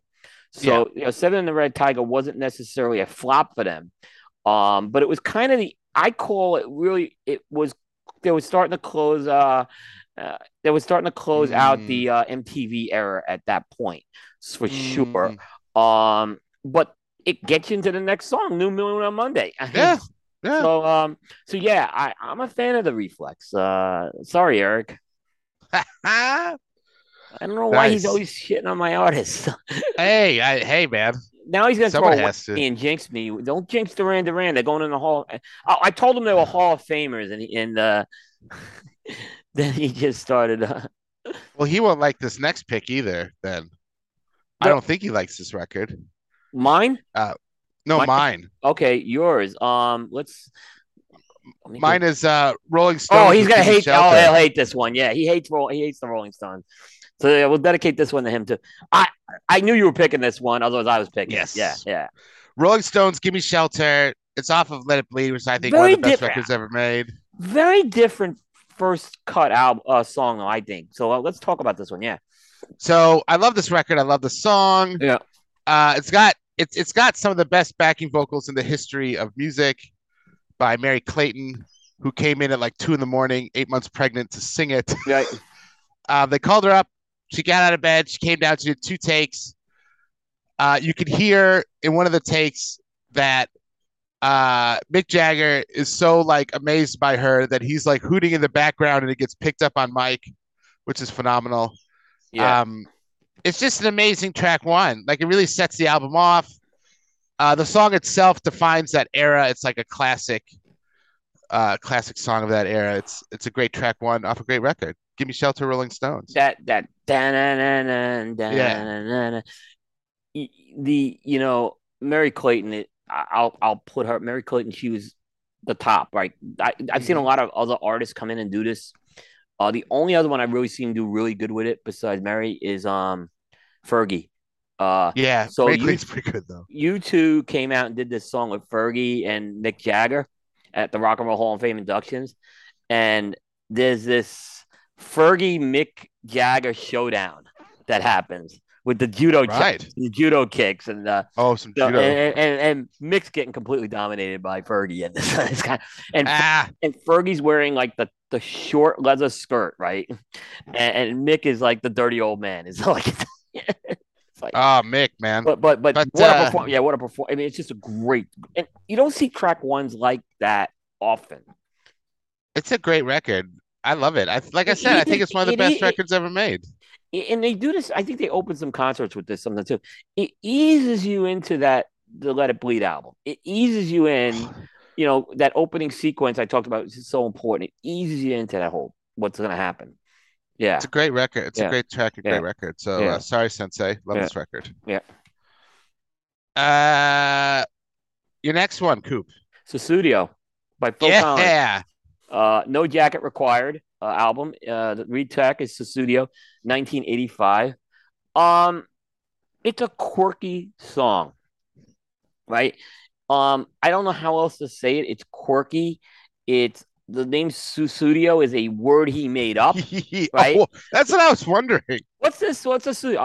I just made up a word. It's a studio, you know. And it works. No Jacket Required is a absolutely. I think it's Phil. You know, when I look back at Phil Collins' career, his solo albums, this is the best solo album he did. It rightfully won a Grammy.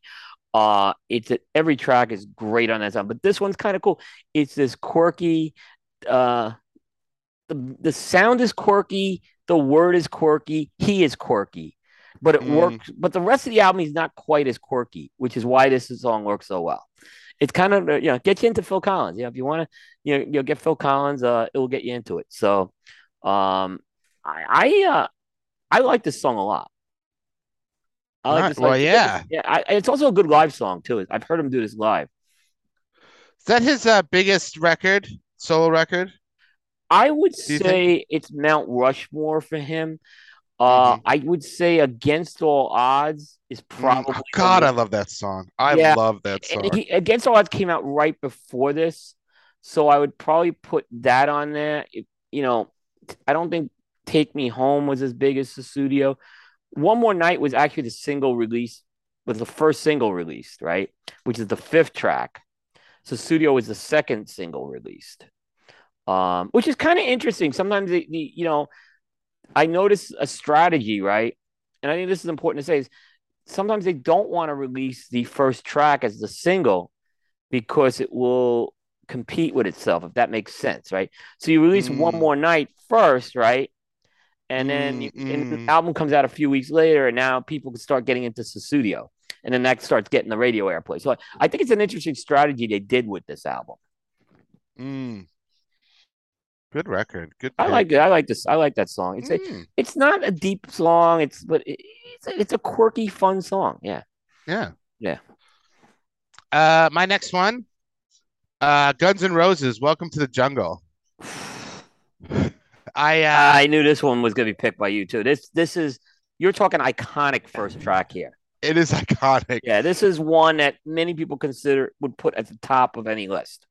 So it's your classic track one energy, sets the scene for the whole record, kind of ushers in that LA whiskey rock scene, like with LA Guns and like that whole Yeah, thing. yep. Just a banger track one. I mean, it really sets it off. I mean, Sweet Child of Mine is probably the big single off the record, but this really sets the record off, this track. Yeah, I mean, how do you it, it I've seen. I was actually doing some research on lists, and this song showed up in the top three on most of the lists and number one on many for the greatest opening track of all time. And it's hard to argue it. It is hard. It's a great Even track. just the name of the song, Oh yeah. "Welcome to the Jungle," Oh yeah. it's a perfect gateway Perfect into track one. Appetite Yeah. for Destruction. Oh yeah. It's a great title. It's a great track. Anytime you have a track titled Welcome, that's the Right. opening track. Yeah. But yeah, Welcome to the Jungle. It's like the jungle, Yeah. this hard rock experience that you're gonna get. Yeah, yeah. It was brilliant. I mean, it was a brilliant title, and the placement was I have to say it was a no brainer for Oh this one. Like yeah. if you're constructing an album, I mean, Oh yeah. again, Sweet Child of Mine, and Paradise Alley is also on this album, right? Yeah, Paradise City, yeah. Paradise, I'm saying, I, I mean, there's a yeah, lot of big I'm saying, singles off yeah, I'm saying, a lot of big singles off the record, yeah, but yeah. But this one it's was a the one that had to be the opening mm, track, mm. and a great track, and a great track. Oh, great track. Yeah, Uh, uh, your next one, Coop. This is a band that you love that we don't talk about a lot, so I'm glad that it's on here. yeah. The band is the Power Station. Mm, 1985. The album is an EP called The Power Station. It was a short album, and the song is "Some Like It Hot." Nice. Now, the John Taylor. This is where John Taylor comes back. So around 1985, Duran Duran they went and took a break. And they kind Okay. of went into different factions. John Taylor and Andy Taylor, the guitarist, they wanted to do some more heavier rock oriented stuff. And I want to say Simon Le Bon, Nick Rhodes, and Roger Taylor, they wanted to do more experimental type of stuff. So they formed a Hmm. group, they formed this like offshoot group called Arcadia. But at the time, Power Station was billed as a big time supergroup. They had recruited Tony Thompson, who was the drummer from Chic, and they bring in a vocalist who wasn't with kind of had a he was kind of known, but he wasn't a star by the name of Robert Palmer. Yes. They go into the studios in New York called the Power Station, and they do an all night recording session. Um, and this is just the opening track, and you want to talk about an intro to a song, right? And again, you want to talk about a transition in styles, right? When you hear that those blistering drums of Tony Thompson, right, at the beginning, like this isn't something that John and Andy Taylor had done before, right? And then John Hmm. Taylor comes in with that bass, right? And then Andy Taylor has a guitar solo midway through this thing, right? Um, I mean, the Stardust. I mean, as much as I would say the Stardust is Tony Thompson's drumming is thunderous in this song, right? It's thunderous. Mm. Um, it is a I when I look back at this song, it and when it came out, I don't think I appreciated it as much as I appreciate it now. It is a friggin' Mm. I'm into this song, right? It's got a little bit of a funky vibe to it. It's got some heavy guitars and drums. Uh, Completely different departure from Duran Duran. I don't think Duran Duran could have pulled this off, unfortunately. I just don't think this is Mm. Simon's. I think Simon has sung this song a couple of times, though. I think he's done it. Okay. I think they have done it, but the bad thing about what happened with Power Station is when this EP, I'm like, this is great, right? So they originally just this was just supposed to be a jam session. They were recording in a studio, and they released the EP, right? Hey, let's Hmm. go on tour. And then Robert Palmer's like, I can't go on tour. I'm recording Riptide, which is I'm recording my album. I Right. can't do this. Yes. I have this. So he can't. So they bring in this guy, Michael DeBarris, and he was awful.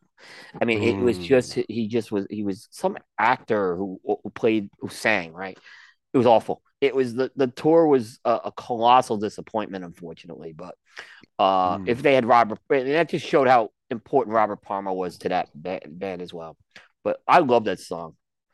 Great Nice. lead track, yeah, Nice. yeah.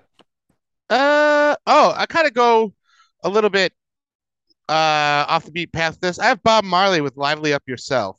This was an interesting pick, yeah, I picked it. It's off of Natty Dread 1974. I guess the reason I picked it is like this is his first record without Peter Tosh or Buddy Whaler, yeah, which is a major hit to the band, but it sort of sets the tone that even without these guys in the band, even big changes in the band, that he's still he's still yeah, ready. yeah. It's a very sort of upbeat song.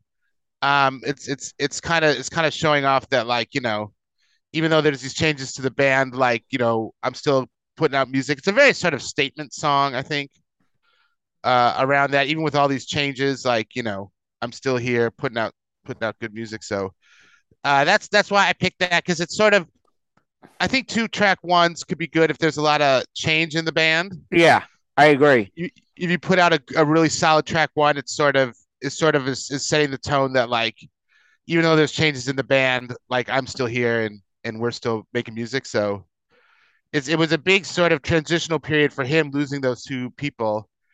And yeah, so that's why I chose that one. That's a good pick. I like that one.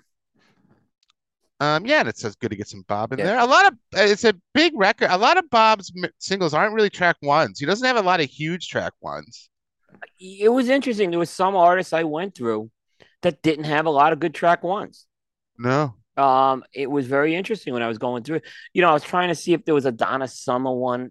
There was Yeah, one I had I thought about Hot Stuff. I didn't include it in the list. I didn't think it was a stronger number one track as I would have liked.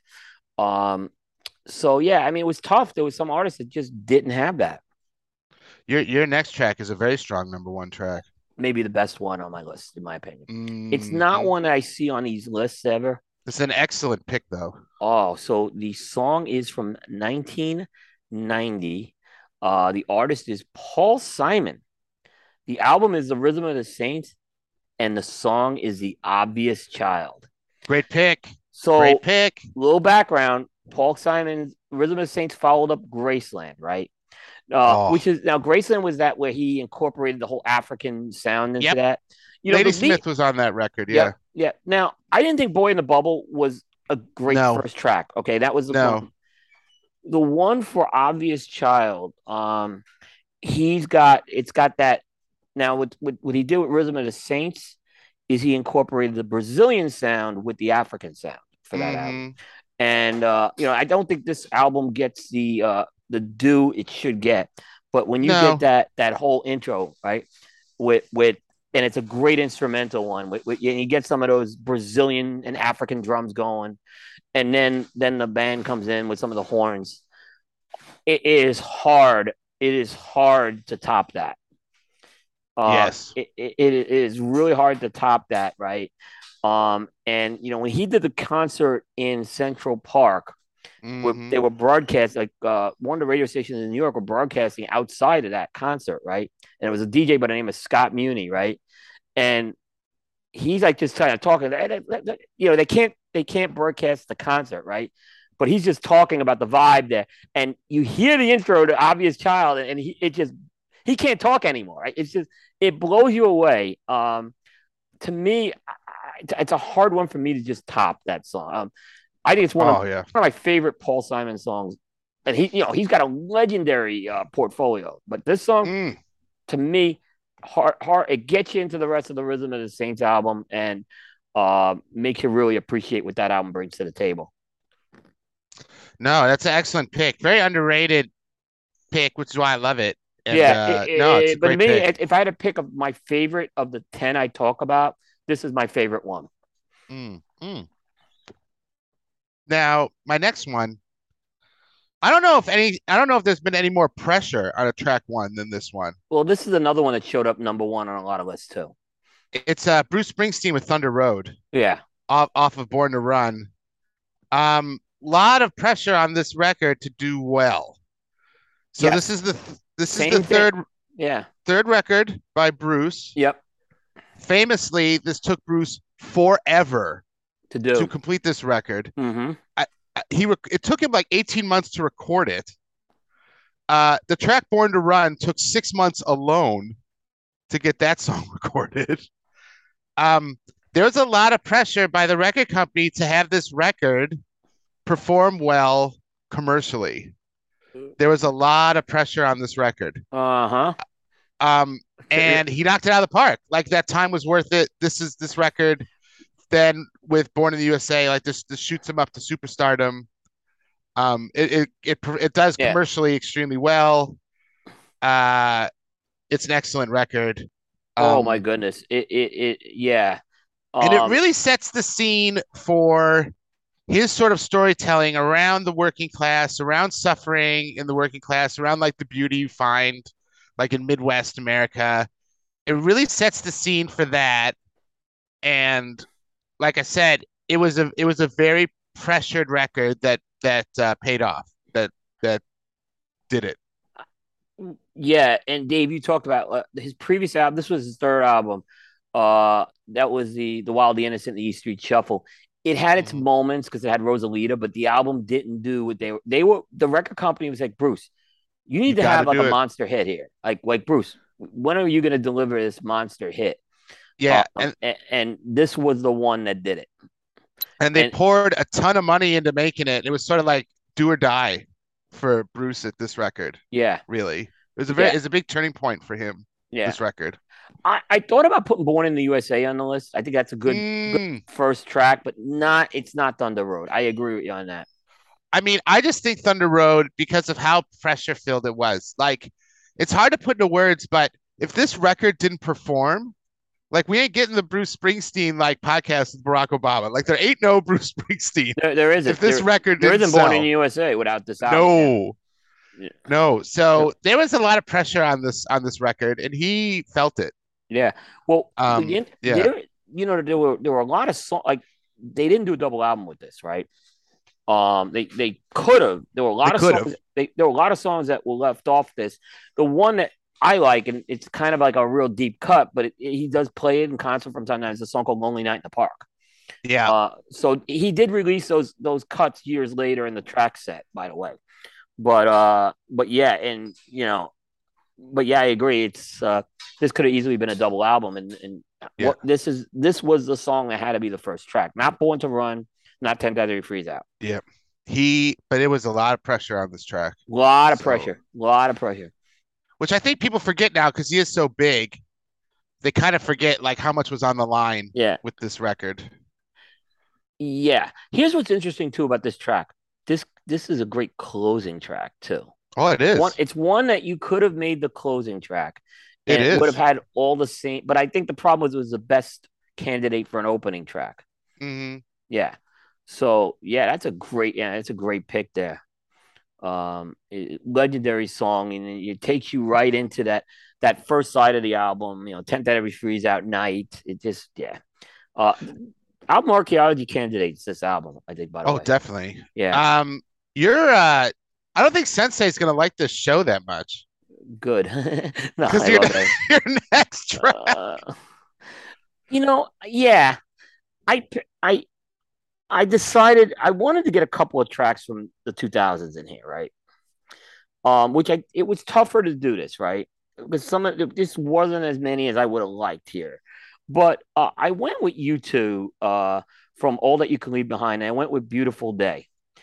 I could see this song as a middle track, but it works as an opener real well. And what was key about the All That You Can't Leave Behind album is they moved back from that experimental electronic sound that they were doing a few years earlier.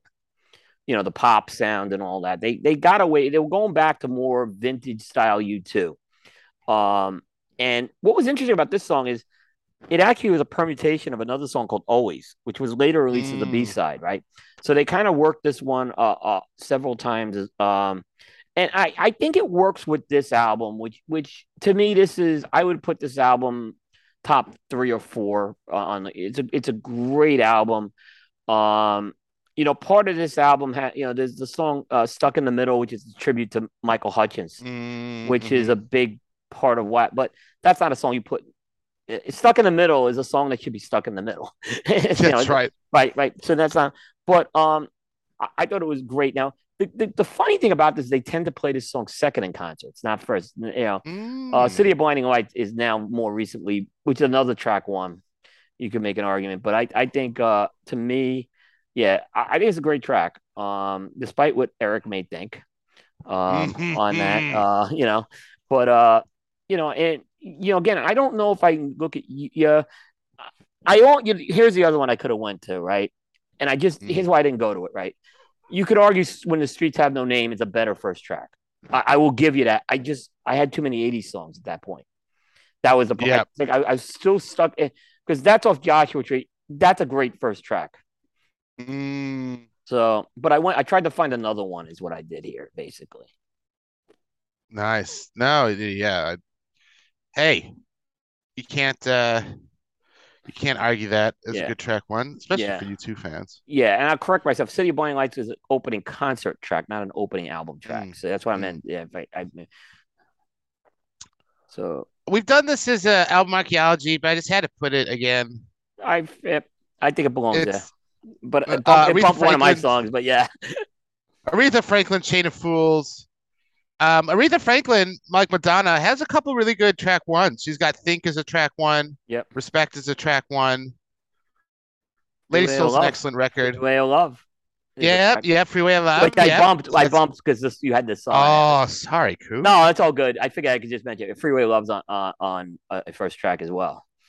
Um, Yeah, but it's a good. We talked about album archaeology, but Great. Yeah, this is a perfect first track for that it's a Lady Soul good album. first track. It's a great contrast with "You Make Me Feel Like a Natural Woman," Yeah. which is later in the record.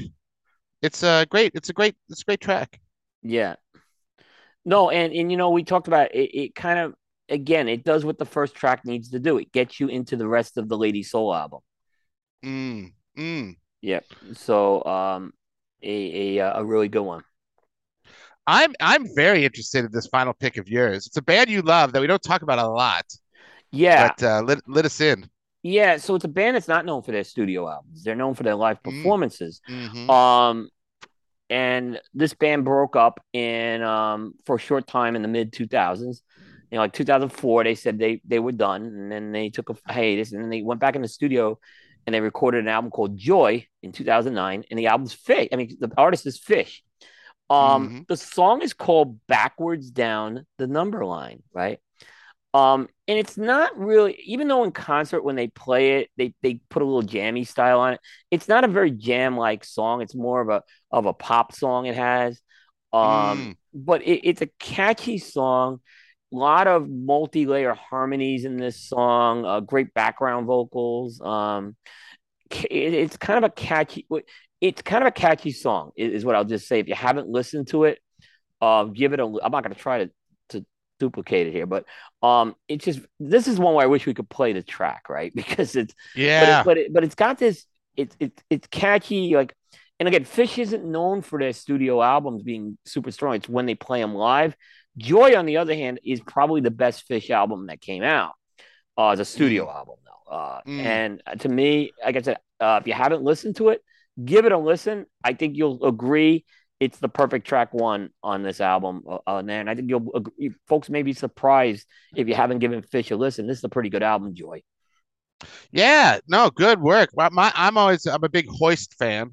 I It's like good. That's a that great album too. record. Yeah, yeah, they have some But I good. think, but you're right. We don't talk a lot about them a lot because they're not really known for their studio stuff. It's more of a live band. They're a live band. Yeah, they're a live band. And they haven't Huge done a. live band though. Yeah, they haven't done a lot of.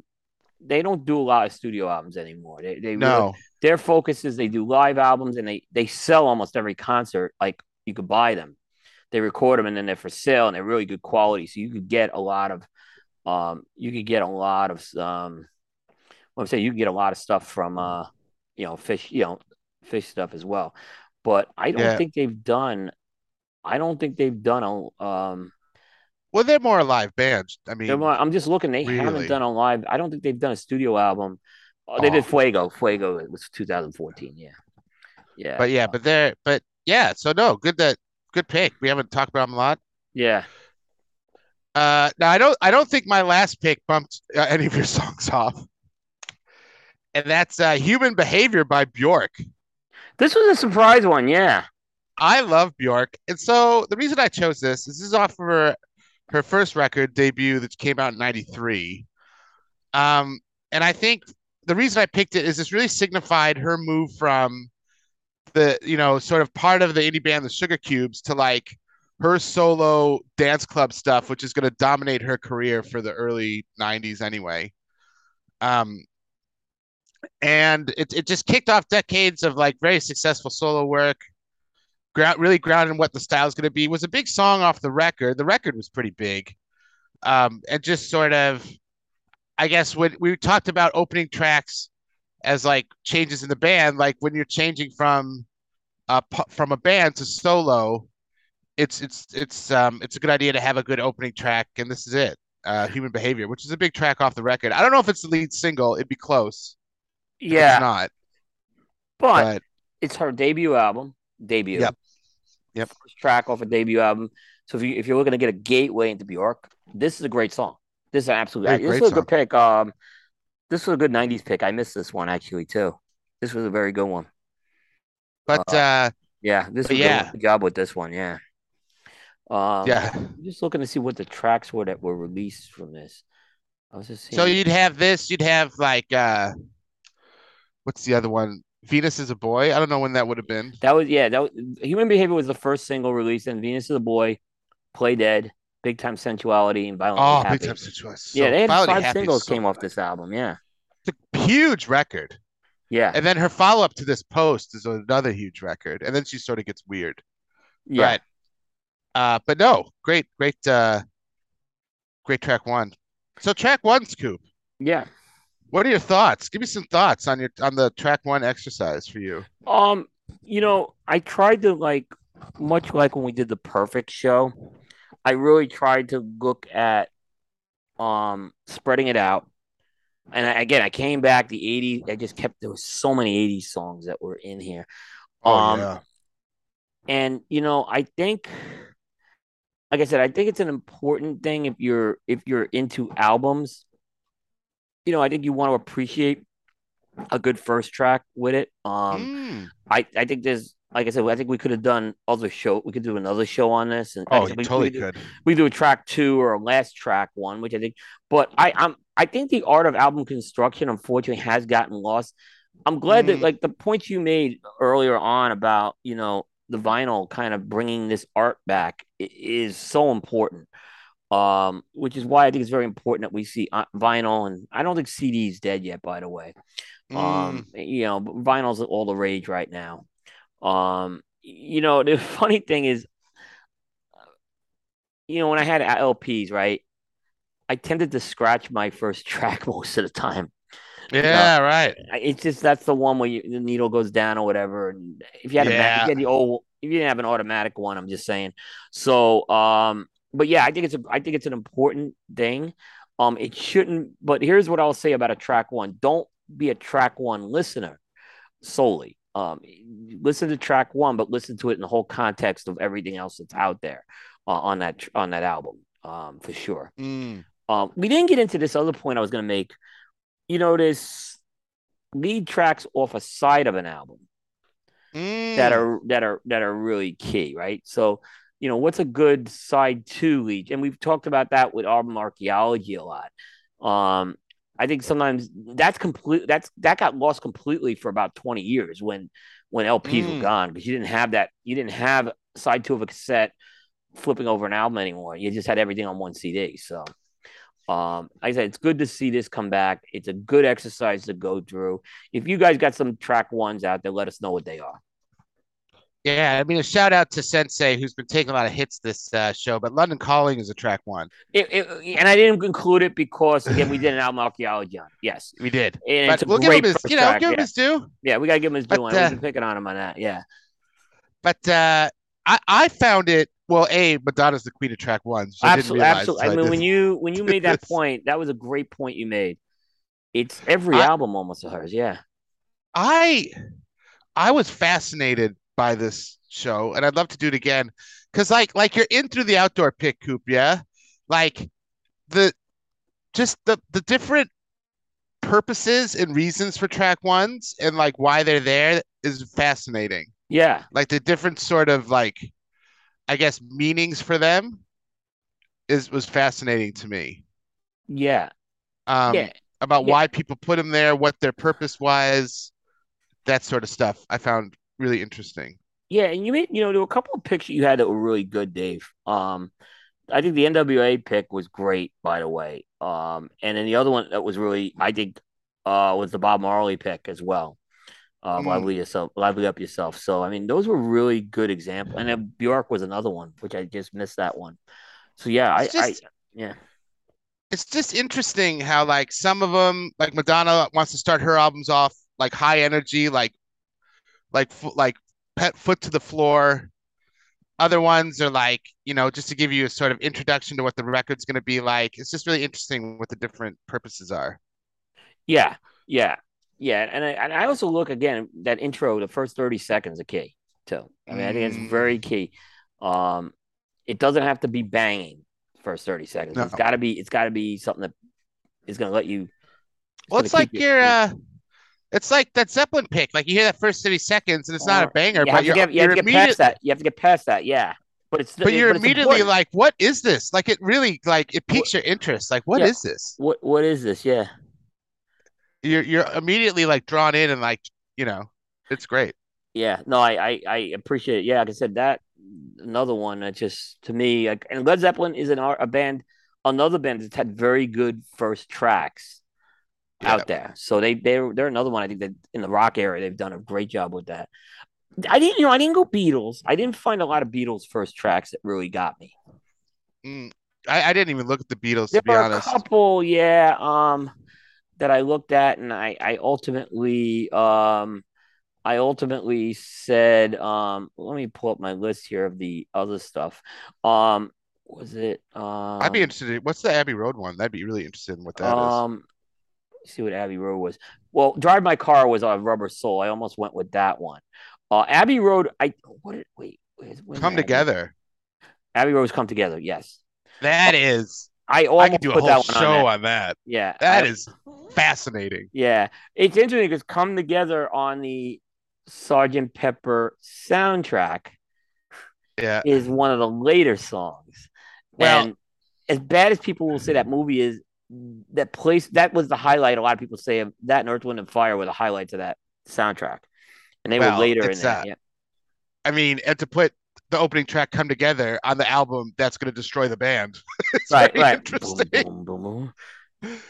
Come Yeah. Together, even though as a band we're falling apart, but Yeah. I mean, you look at Abbey Road. Wow. I'm just looking at this. mm, Come Together is followed by Something by Maxwell's Silver Hammer. I mean, you just go.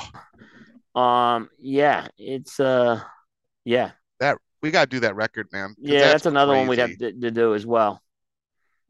Just Um, like where the band is at that time and everything, it is nuts. yeah, it was. I mean, it just if you haven't saw that Disney special, you want to watch that too. What's Oasis is here? I now I'm just like I'll stop doing this because I know we're making a long show. But track ones are fascinating. Oh, okay, because I just want to look at because Oasis, what's the story? Morning Glory is sort of their Abbey Road. That's when the band was like falling apart. Yeah. Um, but no, but cigars, Coop. How did Yep. your cigar go? Oh yeah, yeah. Just put it down on a ghost track. So about the end of it, it look, if you like, I think the Aladino Cameron is a blend that works better in the smaller ring gauges, is what I'll say. So most of this is a 46 you're gonna get. So even if it's in that tapered footer, it's gonna smoke a lot like a Corona Gorda, in my opinion. Mm, Uh, it's gonna deliver that Cameron sweetness that you like with a little spice on the back end. Really, really good construction. Like I said, this I haven't scored this one yet, but this is an easy 90-91 cigar. So nice. it's fantastic cigar. I have to get more of these sizes. They're actually pretty good, but this is actually kind of, I think this release, which just came out around the show, got overshadowed by Aladino Classic, which was a whole new line. But this was a great line extension. So Mm. definitely check out. This is a cool size. Check it out in the Connecticut as well. I mine's almost done too. I'm almost the reverse on you, Coop. I mean, I love this cigar. I love this blend. It's earthy, got chocolate, got sweetness. The first third of this cigar is just amazing. But I think where you're saying like this one is, I think performs better in the bigger ring gauges, like your I Robustos, agree. I your agree. I Toros. was disappointed with the Lonsdale with this. That's why. So yeah, I think it's almost like the opposite, where you want to go Yeah, bigger ring gauge on this one. yeah, yeah. I would agree Still with you good, on that.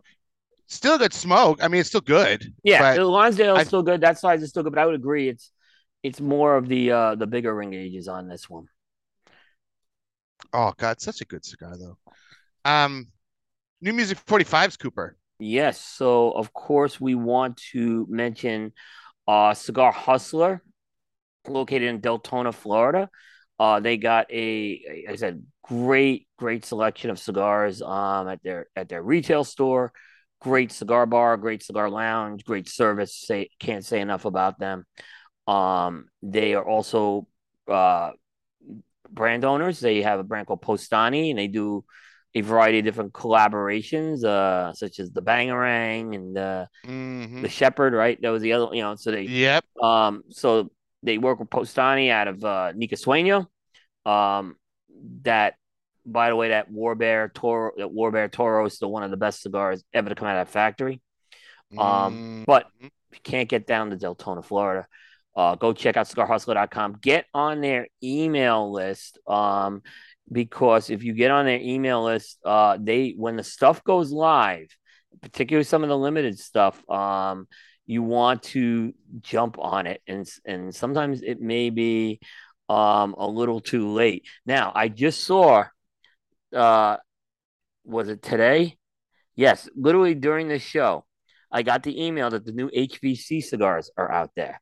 Right. We're recording this at like 6:30 on a Saturday on the Eastern time zone. So it was about a half hour ago. The HVC selection number one and the 500-year Salomonis were just put out there. So it's literally, as well as Saka Khan. Yes. Yep. And what I just bought there is a fiver of the new Warhead, Yes, you were just talking about that before the show. the 6x60. Yep. Yep. In fact, Ooh. I'm looking at the email, and that's in the email. It's a little further down as well. So yeah. The Warhead. It's the 60 box press. Um, Hector told me what the next one's gonna be, the 9, and I'm Oh, look at forgetting. you. He was going Inside back info. around again with that one. I think the 9 was going back to be around again. I'm just really interested to see what they do with that size. Yeah, I mean, it's funny. Espinosa is not known for bigger ring gauges, but the Azaleo to me was great in the Gordo size. So they can blend. Hector does some very good big ring gauges. I'm really Mm. curious about this one because I thought Warhead 7, which was really good, it's probably gonna be on my list again this year, was a little dial back from some of the other Warheads, but still very Mm. good. So I'm wondering, is Mm. this going to be more dial back? Are they going to amp it up with more Ligero? I'm kind of Oh, curious. jeez. I have not smoked this one yet, so I don't know. No, I'm very excited to try Yep. this Yep. cigar. Yep. New music. Here we go. Um, First track, side A. It's Julia Jacqueline, who's an Australian artist. This Mhm. record's getting a lot of Yeah. word of mouth. And the track is called I Was Neon, and this is off of her record Pre Pleasure. The record as a whole is more low key and sort of a very personal record. This track, I Was Neon, is a very standout indie pop rock track. So it's a very good track.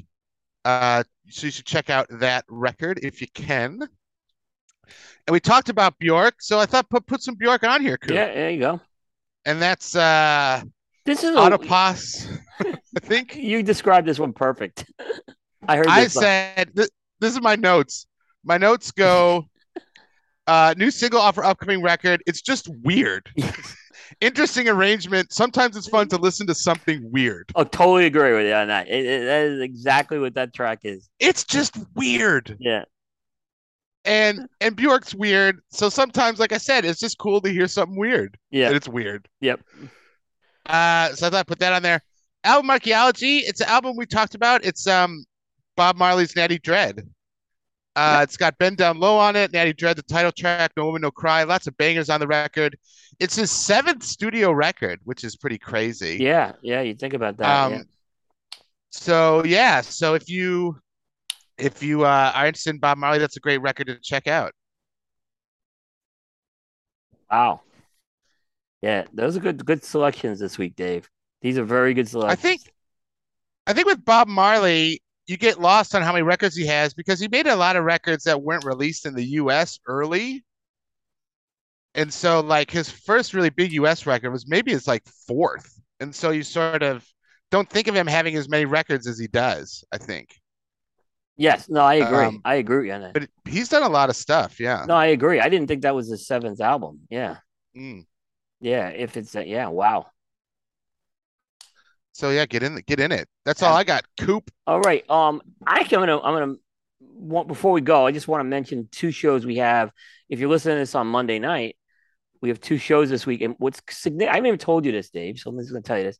What's significant is, ready? We got two guests coming on who haven't done Coop shows in a long time. Right. So, Mm. I have finally gotten the tuna back to do a show. Oh, Right. record like 80 shows while he's there, so you can Right. just while you have him. Right. So now he's gonna do that metal show because I'm gonna now put him on the spot that one. But real excited. He is doing a show, special edition 127 with Bear and I. This was an idea he came to us with, and we roped him into a show. It's on cigar samplers. Ooh. He's been really Oh, Yeah. Interesting. He's been doing some great analysis of samplers, and we're going to talk all about samplers, what makes a good types of samplers, what makes a good sampler, what makes a bad sampler, what would be some of our dream samplers. So Oh, yeah, can you ask him his thoughts on the Las Calaveras sampler and how they include like that? I don't know if he's the Las Calaveras guy. I don't think he is, but we're going to talk about that sampler though. I know that's in the notes with me that I'm going just to mention. just the because I like the concept of including an exclusive size on a sampler. And I think that's important to talk about. And I am going to mention that's exactly what I'm going to mention that one. It was on my list. Like, hey, do you include something that's not necessarily? And I think it's important. I'll give a little bit. I think it's important because it gets someone who may not want to get a sampler to get a sampler. That's true. I mean, I don't think he's a big fan of the cigar. Um, but Uh, it'd be interesting to his think on like that as a sampler concept. yeah, I agree. I agree. Um, Thursday night, Oh, here we um, go. Here we go. on primetime 241. I gotta listen to that So one. there was not supposed to be a show on Thursday because I thought I was traveling. That changed, and Aaron and I said, let's do a show. So let's see if we can get a guest because it was short notice. And we actually did get a guest.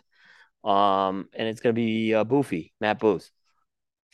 Oh, Yeah, wow. yeah, that It'd be is. interesting to see what he's So what the thoughts on the new so move. again, I got to get him for the funk show. So I have these guys for, it's a little easy to get these guys for these types of shows, but than the music shows sometimes. But it's a little easier during the week. So it's tougher to get these guys on the weekends. But I'm gonna try. But yeah, Boofy. We're gonna talk Mm. all about his new role and what he's doing there, and I'm sure there'll be plenty of hijinks along the way. Oh yeah. Oh yeah. There definitely will be. Yeah, I actually there's a lot to talk to him about with Matt. So Yeah. sometimes that always isn't the case. And he was bugging me to do a show before right before PCA, and we just couldn't get him in. So I said, hey, you available? He's like, yeah. I'm like, he's in. So yeah, he's in. Nice. Yep. So yeah. So two big shows coming up. As far as the next jukebox, we will announce when and what that will be shortly. I think we'll probably have one more show before the Purple Rain show. Once we finalize that. So, because that's gonna be an October show. So look forward to that. Oh, I'm excited. Take us out, All right. Cooper. All right. Thanks, Dave. As always, thanks to our audience. That is going to wrap up Prime Time Jukebox episode 78 into the annals of history for this mid September edition of 2022. We'll see everybody next time. Take care, everybody.